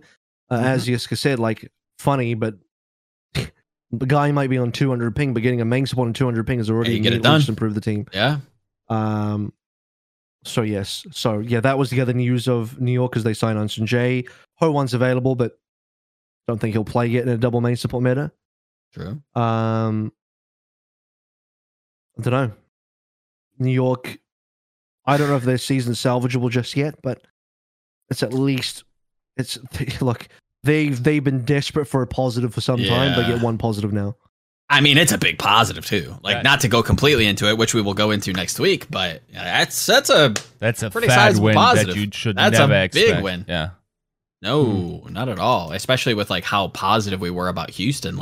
This should be good for them. This should work. And I got to rewatch that game because that's a result. That is a result. I mean, just looking at the other games they have. It's not easy, right? But now there's a path beforehand. So next game is Fuel. That will be hard. The Mhm. one after is Titans, then Shock. Okay. Right now you're thinking, oh my God, this is a hard schedule. But then you finish with Paris next and then Florida, right? But like if you beat Houston, you're capable of beating Florida. You're probably capable of potential in there, beating the Titans. So this is like a... I mean, you probably can't be expected to win against the Fuel and the Shock, but it's still a 4-2 stage that qualifies you for the tournament. Suddenly, you're now once again Toronto. have something to say. If you do Oh, that, shit. you're in talks for play-ins. Imagine if New York make the Toronto tournament, but not Toronto. Whew. Now we're getting to comedy. Now we're really getting. Toronto's making it. I have full faith. Toronto's doing it, making the run. I mean, we need them to. I think we need them to. Is that all the discussion on the New York drama? Is that about it? Yongbong kind of got. So. I think I'm. Yeah. He the whole miscommunication Twitter thing happened there. Yeah, I think most people aren't like most people probably shouldn't be like super surprised that New York are making changes. I don't know if Myeongbong was necessarily the player that people expected to be changed, but as soon as you saw here's something you have to know. When you see Ho1 being added, you know something's up. Third flex support, that's not normal. Then you see Anson J being added, you're like, there's 4 damn supports on this team. They still don't have a second tank, they still don't have a third DPS. If at that stage, if your alarm bells are not ringing, that some major changes are coming to the supports, then like I don't know what to tell you. Yeah. I mean, at that stage, you have to expect somebody's That's getting not cut. depth, guys. That's not somebody's getting cut, and so Myeongbong got cut to make space for them to have still have 2 flex supports, but then also an actual main support. And then Gangnam Jin, you know, he's still playing a bit of Lucio, a little bit of Gangnam Jin Lucio for now. But or is he? No, he's playing Brig. So he actually played Brig, and Anson J played Lucio. And then maybe when we get out of this Jungle Queen meta, and fuck me, I hope we do get out of this meta really quickly. Maybe Gangnam Jin will play again, or maybe they'll use Ho1. Maybe it'll be Ho1 Anson J on the back line. But look, yeah, Bing brothers. Not one of Myeongbong or Gangnam Jin was going to get cut. Yeah, I think that was always going to happen, given how things were. As much as the dream of the fully support team was funny. I mean, memes me. No Hill's out there like, what the fuck, New York? We were supposed to have a 5 support. I thought we had a gentleman's agreement. We had an agreement, guys. Come on. All right. And then finally, not quite drama, but it's news and we'll cover it. Roster moves. Houston. Yeah. Speaking of Houston, who just got reverse swept by the NYXL, they added 2 new players in Doge and Lep. Funnily enough, Doge immediately played. He played over both Piggy and Dante, except for the last map. Dante came in for the final map. But he played over both Piggy and Dante, which is an interesting decision by the Houston coaches, given that Doge is on ping. Yeah. This guy's from Denmark, yeah? It is. I believe he's still playing from there. I can't, and Yiska can confirm if that's true or not. Obviously spoke to him. But it was surprising in one way, and it wasn't necessarily super surprising in other. I feel like when you make moves like that, it kind of signals that like this is this is our player moving forward. Like this is the solution we found to like this really odd kind of rigid metagame. It just seems like such an odd decision, and I don't know because I haven't. Again, we're recording this as the game was played just an hour ago. I can't imagine that playing on ping helped him, right? I think that Junker Queen's a pretty like timing based hero for the most part, so like any kind of delay in that sense probably it'll make your knife pretty hard to hit. It'll make your knife throw really tough. Other than that, she's probably okay. But like I can maybe see it a little bit from the Houston coaches, being that coming from contenders, he would have already had a month plus worth of practice on Junker Queen. Right. So that's more than Dante and Piggy. But then you are playing with a guy on ping. Yeah. The other thing is, it's like it's kind of weird, but right now the Houston Outlaws either have 3 tanks or 3 DPSs. Yeah. And I'm not too sure which one it is. It could actually be both. They could have both at the same time because Dante's just flexing between 2 roles now. But still fairly certain that the idea is by signing an actual second tank, The idea is to start to move Dante back over towards an actual DPS, right? Would assume as much. Yeah. I think this is I think like to speak to the move in general without like memeing on it. So you know, with the New York reverse sweep and whatnot. I think it's a great play for the end of the season. You know, we talked about, I think at least last episode or maybe even 2 episodes ago, the odds of like these Doom teams like really gambling for the end of the season. And like odds are you have, this meta, the Countdown Cup meta, and then going into playoffs and, play-ins, whatever that meta may look like. Or, I would guess we're getting a patch. I don't know if that's been confirmed or denied. So you have like 3 metas to kind of like cover. Patch for, going into playoffs or play-ins. Is there going to be a separate patch between Countdown Cup and play-ins? Because I know that there's like a discrepancy with what Stage 4 actually is, right? Is Stage 4 the play-ins? Well, the Countdown Cup is basically the play-ins. I mean, Countdown Cup is like not even really... There's no tournament for Countdown Cup. Right. There's still 6 regular season games, but then... Correct. Yeah. No. Yeah, so it's... I'm interested to see how patches fall for that because, like, again, odds are for a lot of these Doom teams, like, you're going to have to cover more bases than not, and you want to hedge your bets. A team like Houston has had a great season. They're within striking distance of, maybe taking a deep run if they have the proper tools, and I feel like this gives them, both Lep and Doge give them the proper tools to at least have a fighting chance, and they aren't just going to get like Gambit out of a meta that they're like, oh well, darn, we don't have a Wrecking Ball player. Oh shucks, we don't have a Lucio. Gosh golly gee dang. At least they have their bases covered now, and they can go into the playoffs. With his best tools because otherwise Houston's in a weird place because they've effectively split the tank role across 3 different players. Yeah. You have Doge playing Junker Queen, you have Dante playing Doom, and then Piggy playing some other stuff. It's like, yeah. On some teams, 1 person is doing all of this. On your team, 3 people are doing this. What's going on? So, it's a weird one, but I'm ready to give him a little bit more rope. I hope the community isn't torching him too hard off their first game. Spring yesterday, now you talked to Doge, and you have a little bit of info about what's going on in Houston. Yeah. So. I mean, this is a kid that really wants to play some Overwatch at the highest level. So I bet most of them do. Yeah, that's probably the point of being in the league. Yeah, no, for sure. Even though I will say, I guess, like sometimes people get offered an Overwatch League contract, like, yeah, I'm good. Like, that's definitely someone who wanted to really play. I think. It's an interesting signing simply because like Doge had not been in scrims a lot or been with a contenders team. I think that like even the latest Saudi E-League participation was a couple of months ago. What I could find out is that Doge was already scouted last year or like part of the trials for Houston.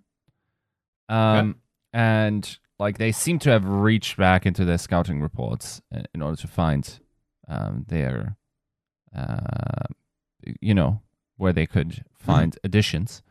I think this is a completely like salient approach, considering like you're not going to get like trades or whatever. Like going. Yeah. It's unfortunate. Like this is, I think.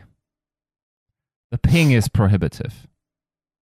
And I hate that when players are put into these positions where, like, if London Spitfire never gives Hardy another chance, there's a world where he doesn't get picked up by another team when we don't have the Hardy that we have this year, where we're pretty all, like, on the same page that this is one of the best Reinhardts who ever played in the Overwatch League.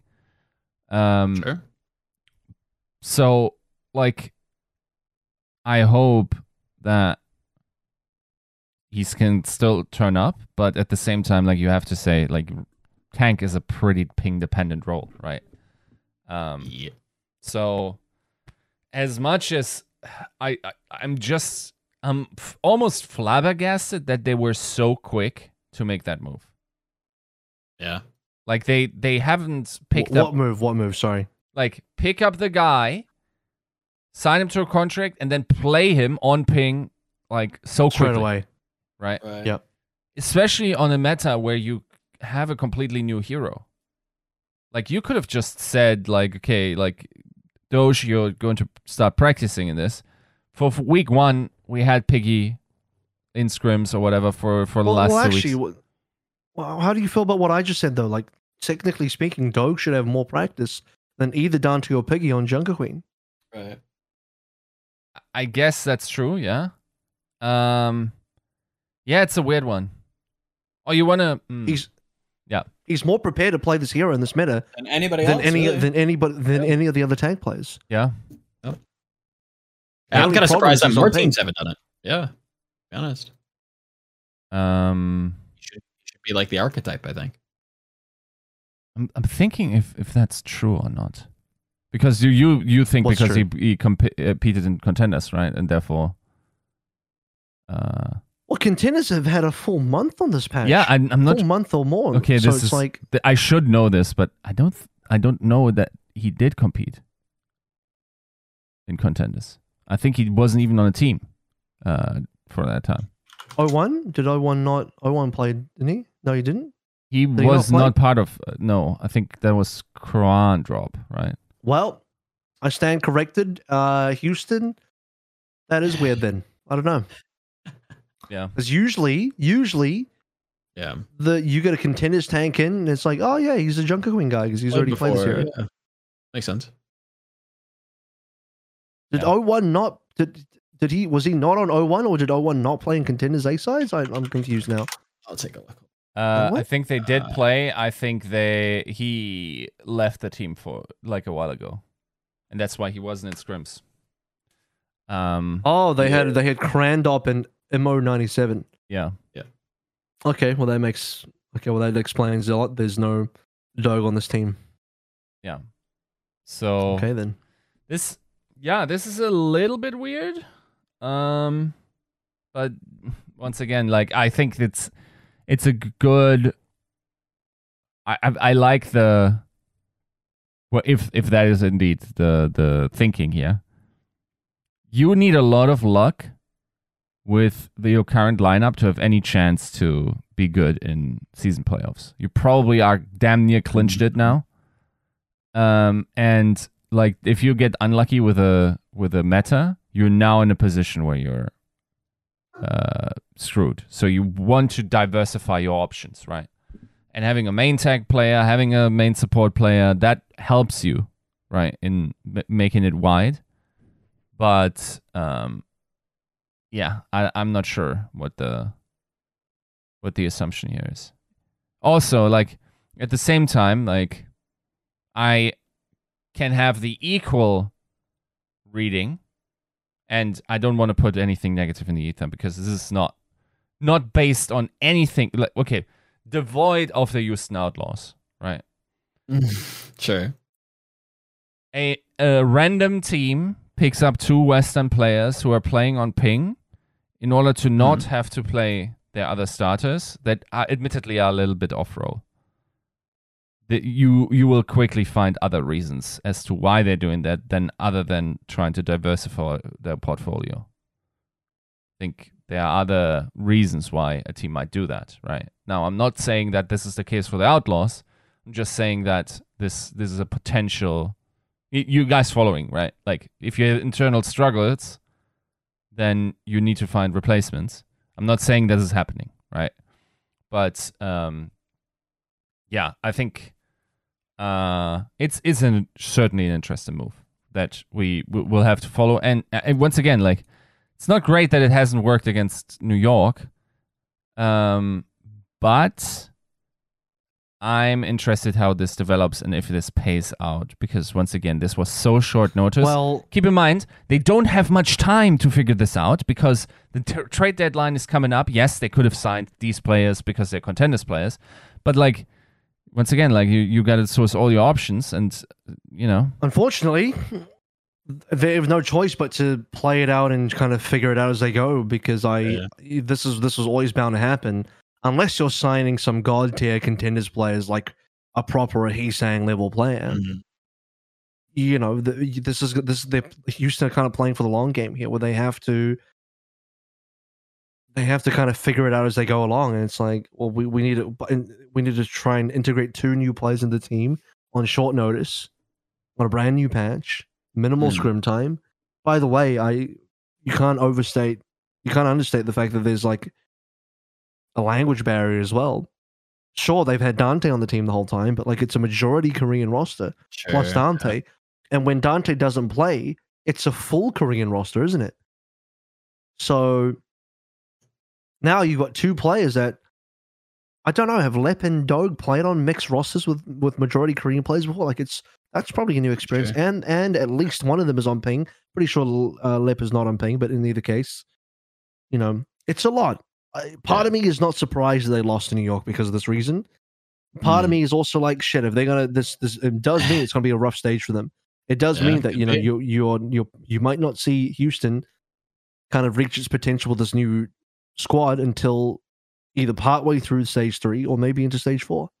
Yeah, which, I mean, they do have some buffer room with, you know, how successful they were in the first half of the season, but yeah, it's not something you want to bank on, is, you know, signing players and then immediately, you know, falling into a rut, right? Like not a great look, but no, I guess I wouldn't say it's a rut just yet. It's one game. We'll see what happens following from here. But losing to New York is definitely a bit of a blow. That's an eye opener right there. It's like, huh?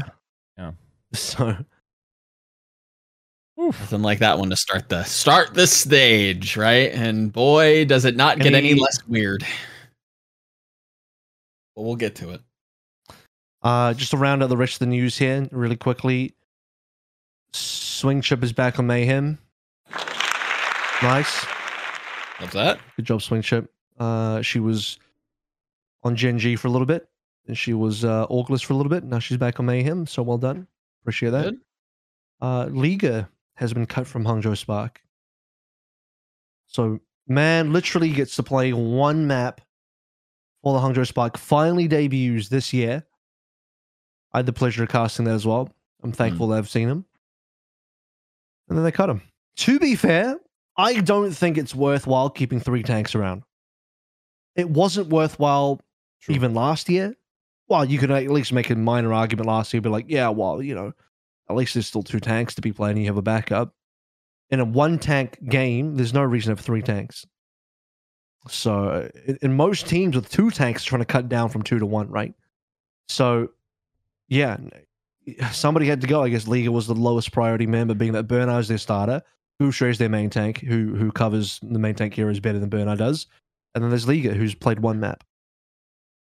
So probably one of the most unfortunate players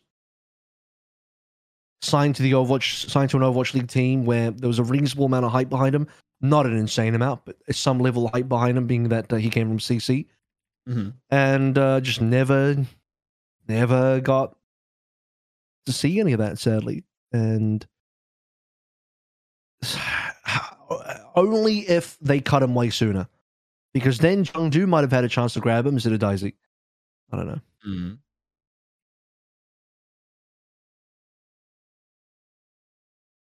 Yeah, Joe, isn't that you know, a personality from your rich history of Chinese Overwatch? I mean, yeah, Liga was always, you know, I think he was coming up as I was slowly moving out. Definitely was somebody that was on my radar. You know, hearing through the CEO grapevine, shout outs Kenobi, that, you know, this was the truth, the kid that's coming up and performing well. And funnily enough, another player that kind of you and I quickly discussed and had my opinion changed immediately. I was like, you know, I can see from the Sparks perspective of like, yeah, this is a really good player and people are going to want him, so people are going to pay. And then they never did. So how good of a business move really was it at the end of the day? Did you really just out here killing careers for a buck? I don't know. Like, hey, at least they terminated him before the deadline. Sure, they could have done him dirty. That's very true. I also have to assume that like there was always an attempt, or, you know, a plan. I mean, probably. Because here's the thing: is if they attempted to trade him, and now that they've terminated him, it means they failed to trade him, which means no one wanted to buy. I mean, there's also not too many teams that like are that are destinations, right? Probably not. You've got Guangzhou, where Krong already covers his position. Yeah. Chengdu already have a player; they wouldn't be able to buy him anyway unless they could get him for minimum. Yeah. Shanghai is a full Korean team, and then there's Philly. No, Philly. Valiant probably wouldn't mind him, but they already have Sashin. Yeah, and they also probably can't afford the buy, and they probably want him for cheap as well. And that's about it because there's no Philly, there's no Seoul. Yeah, so there's actually, you're right, there's no destinations. Really, the destination is Chengdu if they can get him for real cheap, but Chengdu just don't have money. Yep. Yeah. Would you put yourself in the GM's position there for a hot second? Do you drop Daisy for Liga like today, like gun to head? I don't know what this dude even plays like in 20. Right? Yeah. No, I get it. Even if you do, it's just like what. I guess it's like, hey, Liga, do you want to play for minimum? Yeah. And I guess he'd be like, well, I'm not, it's that or I don't play, so I guess yes. Nope. Part of me is like, I don't really have a good understanding of how good Liga is anymore because he just hasn't played in anything except for one map, and you can't really gain anything from that. But on the other hand, it's like, fuck, can't be worse than Daisy, right? Sure. I have to assume. But also part of me is like, is he going to be a better Junker Queen than either Daisy or Gaga? Because if he's not, there's no reason to sign him now. Yeah. If you're going to get him, maybe wait till Countdown Cup and see what the meta's like. It's like getting him now only to be benched by Gaga. Let's say you replace Daisy with him. If Gaga is still your best player and Liga isn't playing, then it's kind of no point, right? Unless you're worried that another team's going to scoop him up, but I don't think that's happening. Unless he'll just like comes in and just bags him up, just kidnaps him away. Yeah, that's a tough one. Feel bad for him, but what you can do. Hill plays Overwatch roster building the way I like to play TFT. I just want to buy a whole bunch of different shit, just fill up my board, right? And like just trying to figure out what I want to put in, and then every now and then I'm like, fuck, I guess I have to remove this thing from the board to make space, sell it from the board and put another new thing. Oh, there's a new piece on the market. Let me gotta reevaluate. I could be going for a 3-star on this thing, but I'm like, I might just change my tactics here. Wholesale comp. All right. Final thing on the docket was no beta 3 officially. Sag. Yeah. I already knew this like a full month in advance, but this is the final thing on the docket. I was, prior to my finding out there wasn't a third beta, I was fairly convinced there was going to be a third beta because there was time left. Yeah. There was enough allocated time to run a third beta, and also there's another new hero and another new map coming, which, based on how the betas have been run so far, the idea is to test both those things on a beta, right? But we're not going to get any of that, so that's quite interesting. Now, I gather that the plans changed. My assumption was that they were going to do a third beta, but at some point during this year, they had to scrap that because they didn't want to put resources towards managing a beta, and they just want to try and get the game out, get this fucking game released.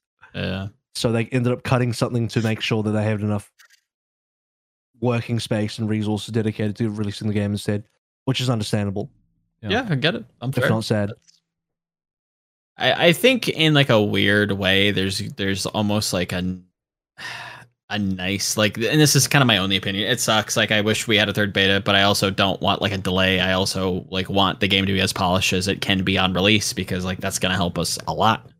And I think like there's something to be said about like having a brand new toy to look forward to on October 4th, like something that we haven't seen, what we haven't beta tested, that like everybody's gonna get to try it for the very first time immediately when the game comes out. That was kind of the concern that I had with the third beta, is that we're gonna roll into, you know, October 4th with nothing new. It's just going to be the same game. Just everybody gets to play it and it's not going away again. But now we actually have like a carrot to like chase. And while there is a lull in like time played, I think we've convinced enough people with the two betas that like Overwatch 2 is a game that like you want to play, is a better experience rather. not only that, but like to the people that you didn't convince the first 2 betas, I don't think a third one would convince them anyway. Yeah, I wouldn't convince them. Yep. I also think the entire beta rollout has just, again, it's not been the best from Blizzard. So like to me, I'm almost like, yeah, fuck it, don't do a third beta. It's like, you know, what the people that want to play that have been convinced by the betas, they're gonna play anyway. Yep. Fuck it. Even the people that don't want to play, they're lying to themselves. They'll play anyway. It's free to play. They will give it a go. It's gonna be the thing to do. I almost think like not having a third beta might be right, because then people, I think so, yeah. there's like you get to avoid all the BS that comes with it, where like people like, oh, you know, the queue times and the what's the population of the beta? People will judge the third beta in a way that's not fair or indicative of the final product. Right. And I've had a very long rants in the past on this podcast about how consumers approach the idea of betas and how their understanding of betas are, which is very fucking poor. Mm-hmm.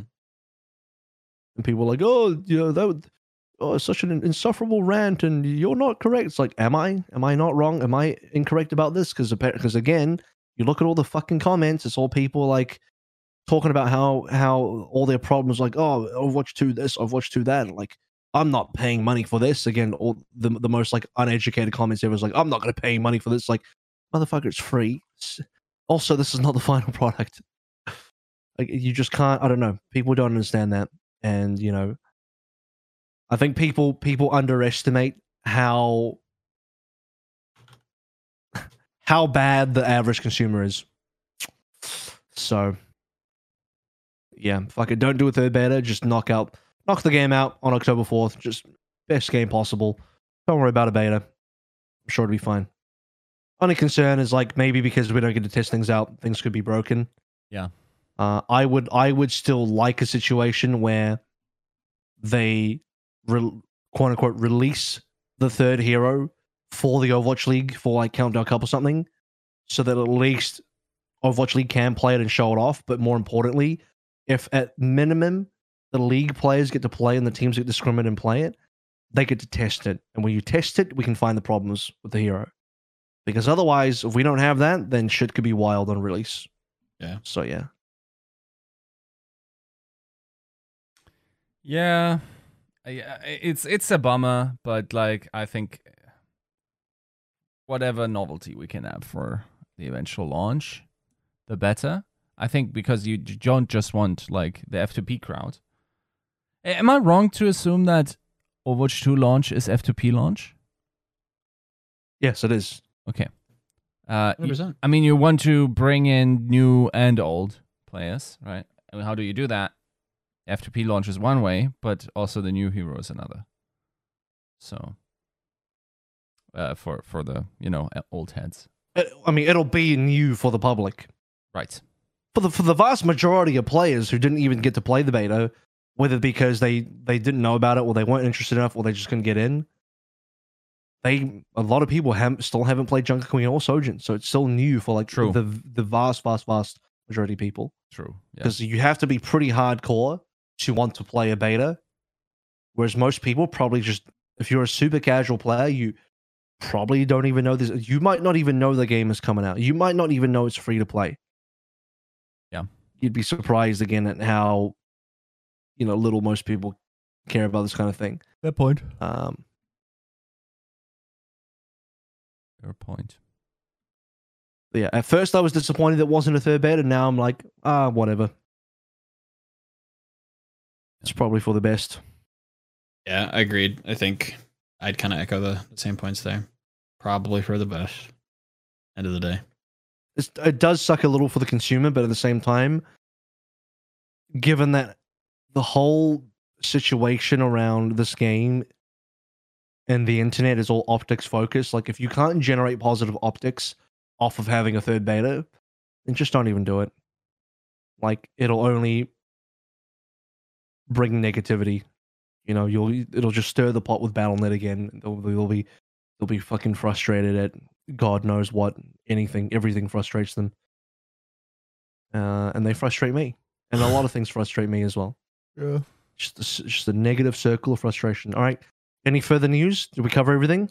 Is all the drama done? Are we that's out? Are we it. fresh out of drama? Have we dosed up? Are we fully TMZ'd out or what? Yeah, I think I'm good. Yeah, I mean, think we purged it. I feel better. I feel lighter. I'm ready to submit myself to a day of 0 correct preds. I'll tell you what though, that's not going to be me because I got at least one right. But also, beyond that, now that we're out of drama, Yiska's going to create some more drama because we are still teasing the imminent release of a new Yiska article of budget tiers and whatever, and plentiful drama will be generated from that. Believe you me. Yes, and plenty of celebrations, hopefully, of people that do a lot with very little. Do you want to tease when we might be seeing that article? Or are you not ready to talk about it yet? I'm going full steam ahead for tomorrow.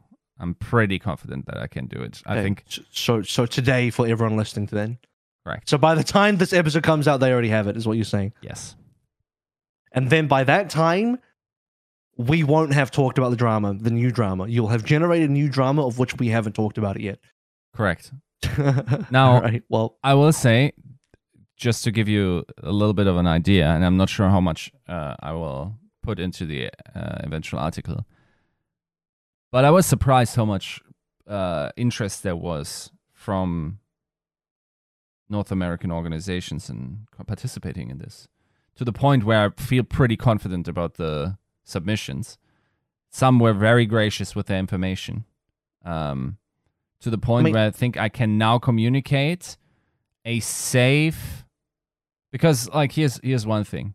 I could tell you some of the people's contract orders and whatnot. I think it's not fair to single out individuals, because that's not, like if this was a collective bargaining position in a union position and whatnot, like then we would have all the salaries. To single out one person is not great. Now I can give you benchmark numbers. How much budget does each team have? What can a player expect to do? What is what kind of evaluations go in there? I have to make some caveats, right? Like, this is still people self-reporting or like reporting on others. This is still like rough guesstimations. There's still some that, considering I was privy to some information of team finances, some of the general managers get it very wrong about other teams, right? Like, and it's hard to evaluate, right? So, still in aggregate, I think I'm pretty happy with what we landed at. I think there are mild inaccuracies there. Once again, keep in mind, this is not an exact science. It's also not taking into account the facility that you have, that you're paying for, the food stipends, the housing, the tax rates, whatever a player might consider in their estimation of which team. The tax breaks you get from being on Florida. I mean, it's very different, like depending on which state you're in, right?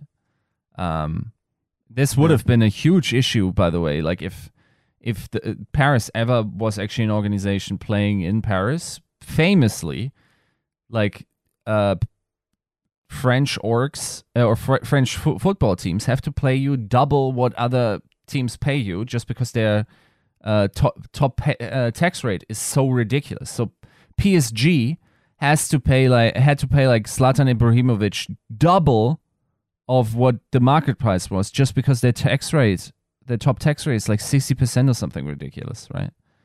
So like me, mine may never be part of a French org.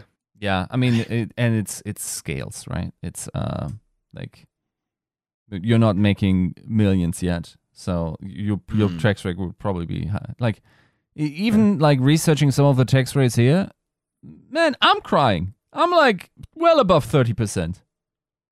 Yeah, right. So, oh well, but I don't also have. So what you're saying is, yes, you get paid more for being on the LA Gladiators, but you're also paying the California government more.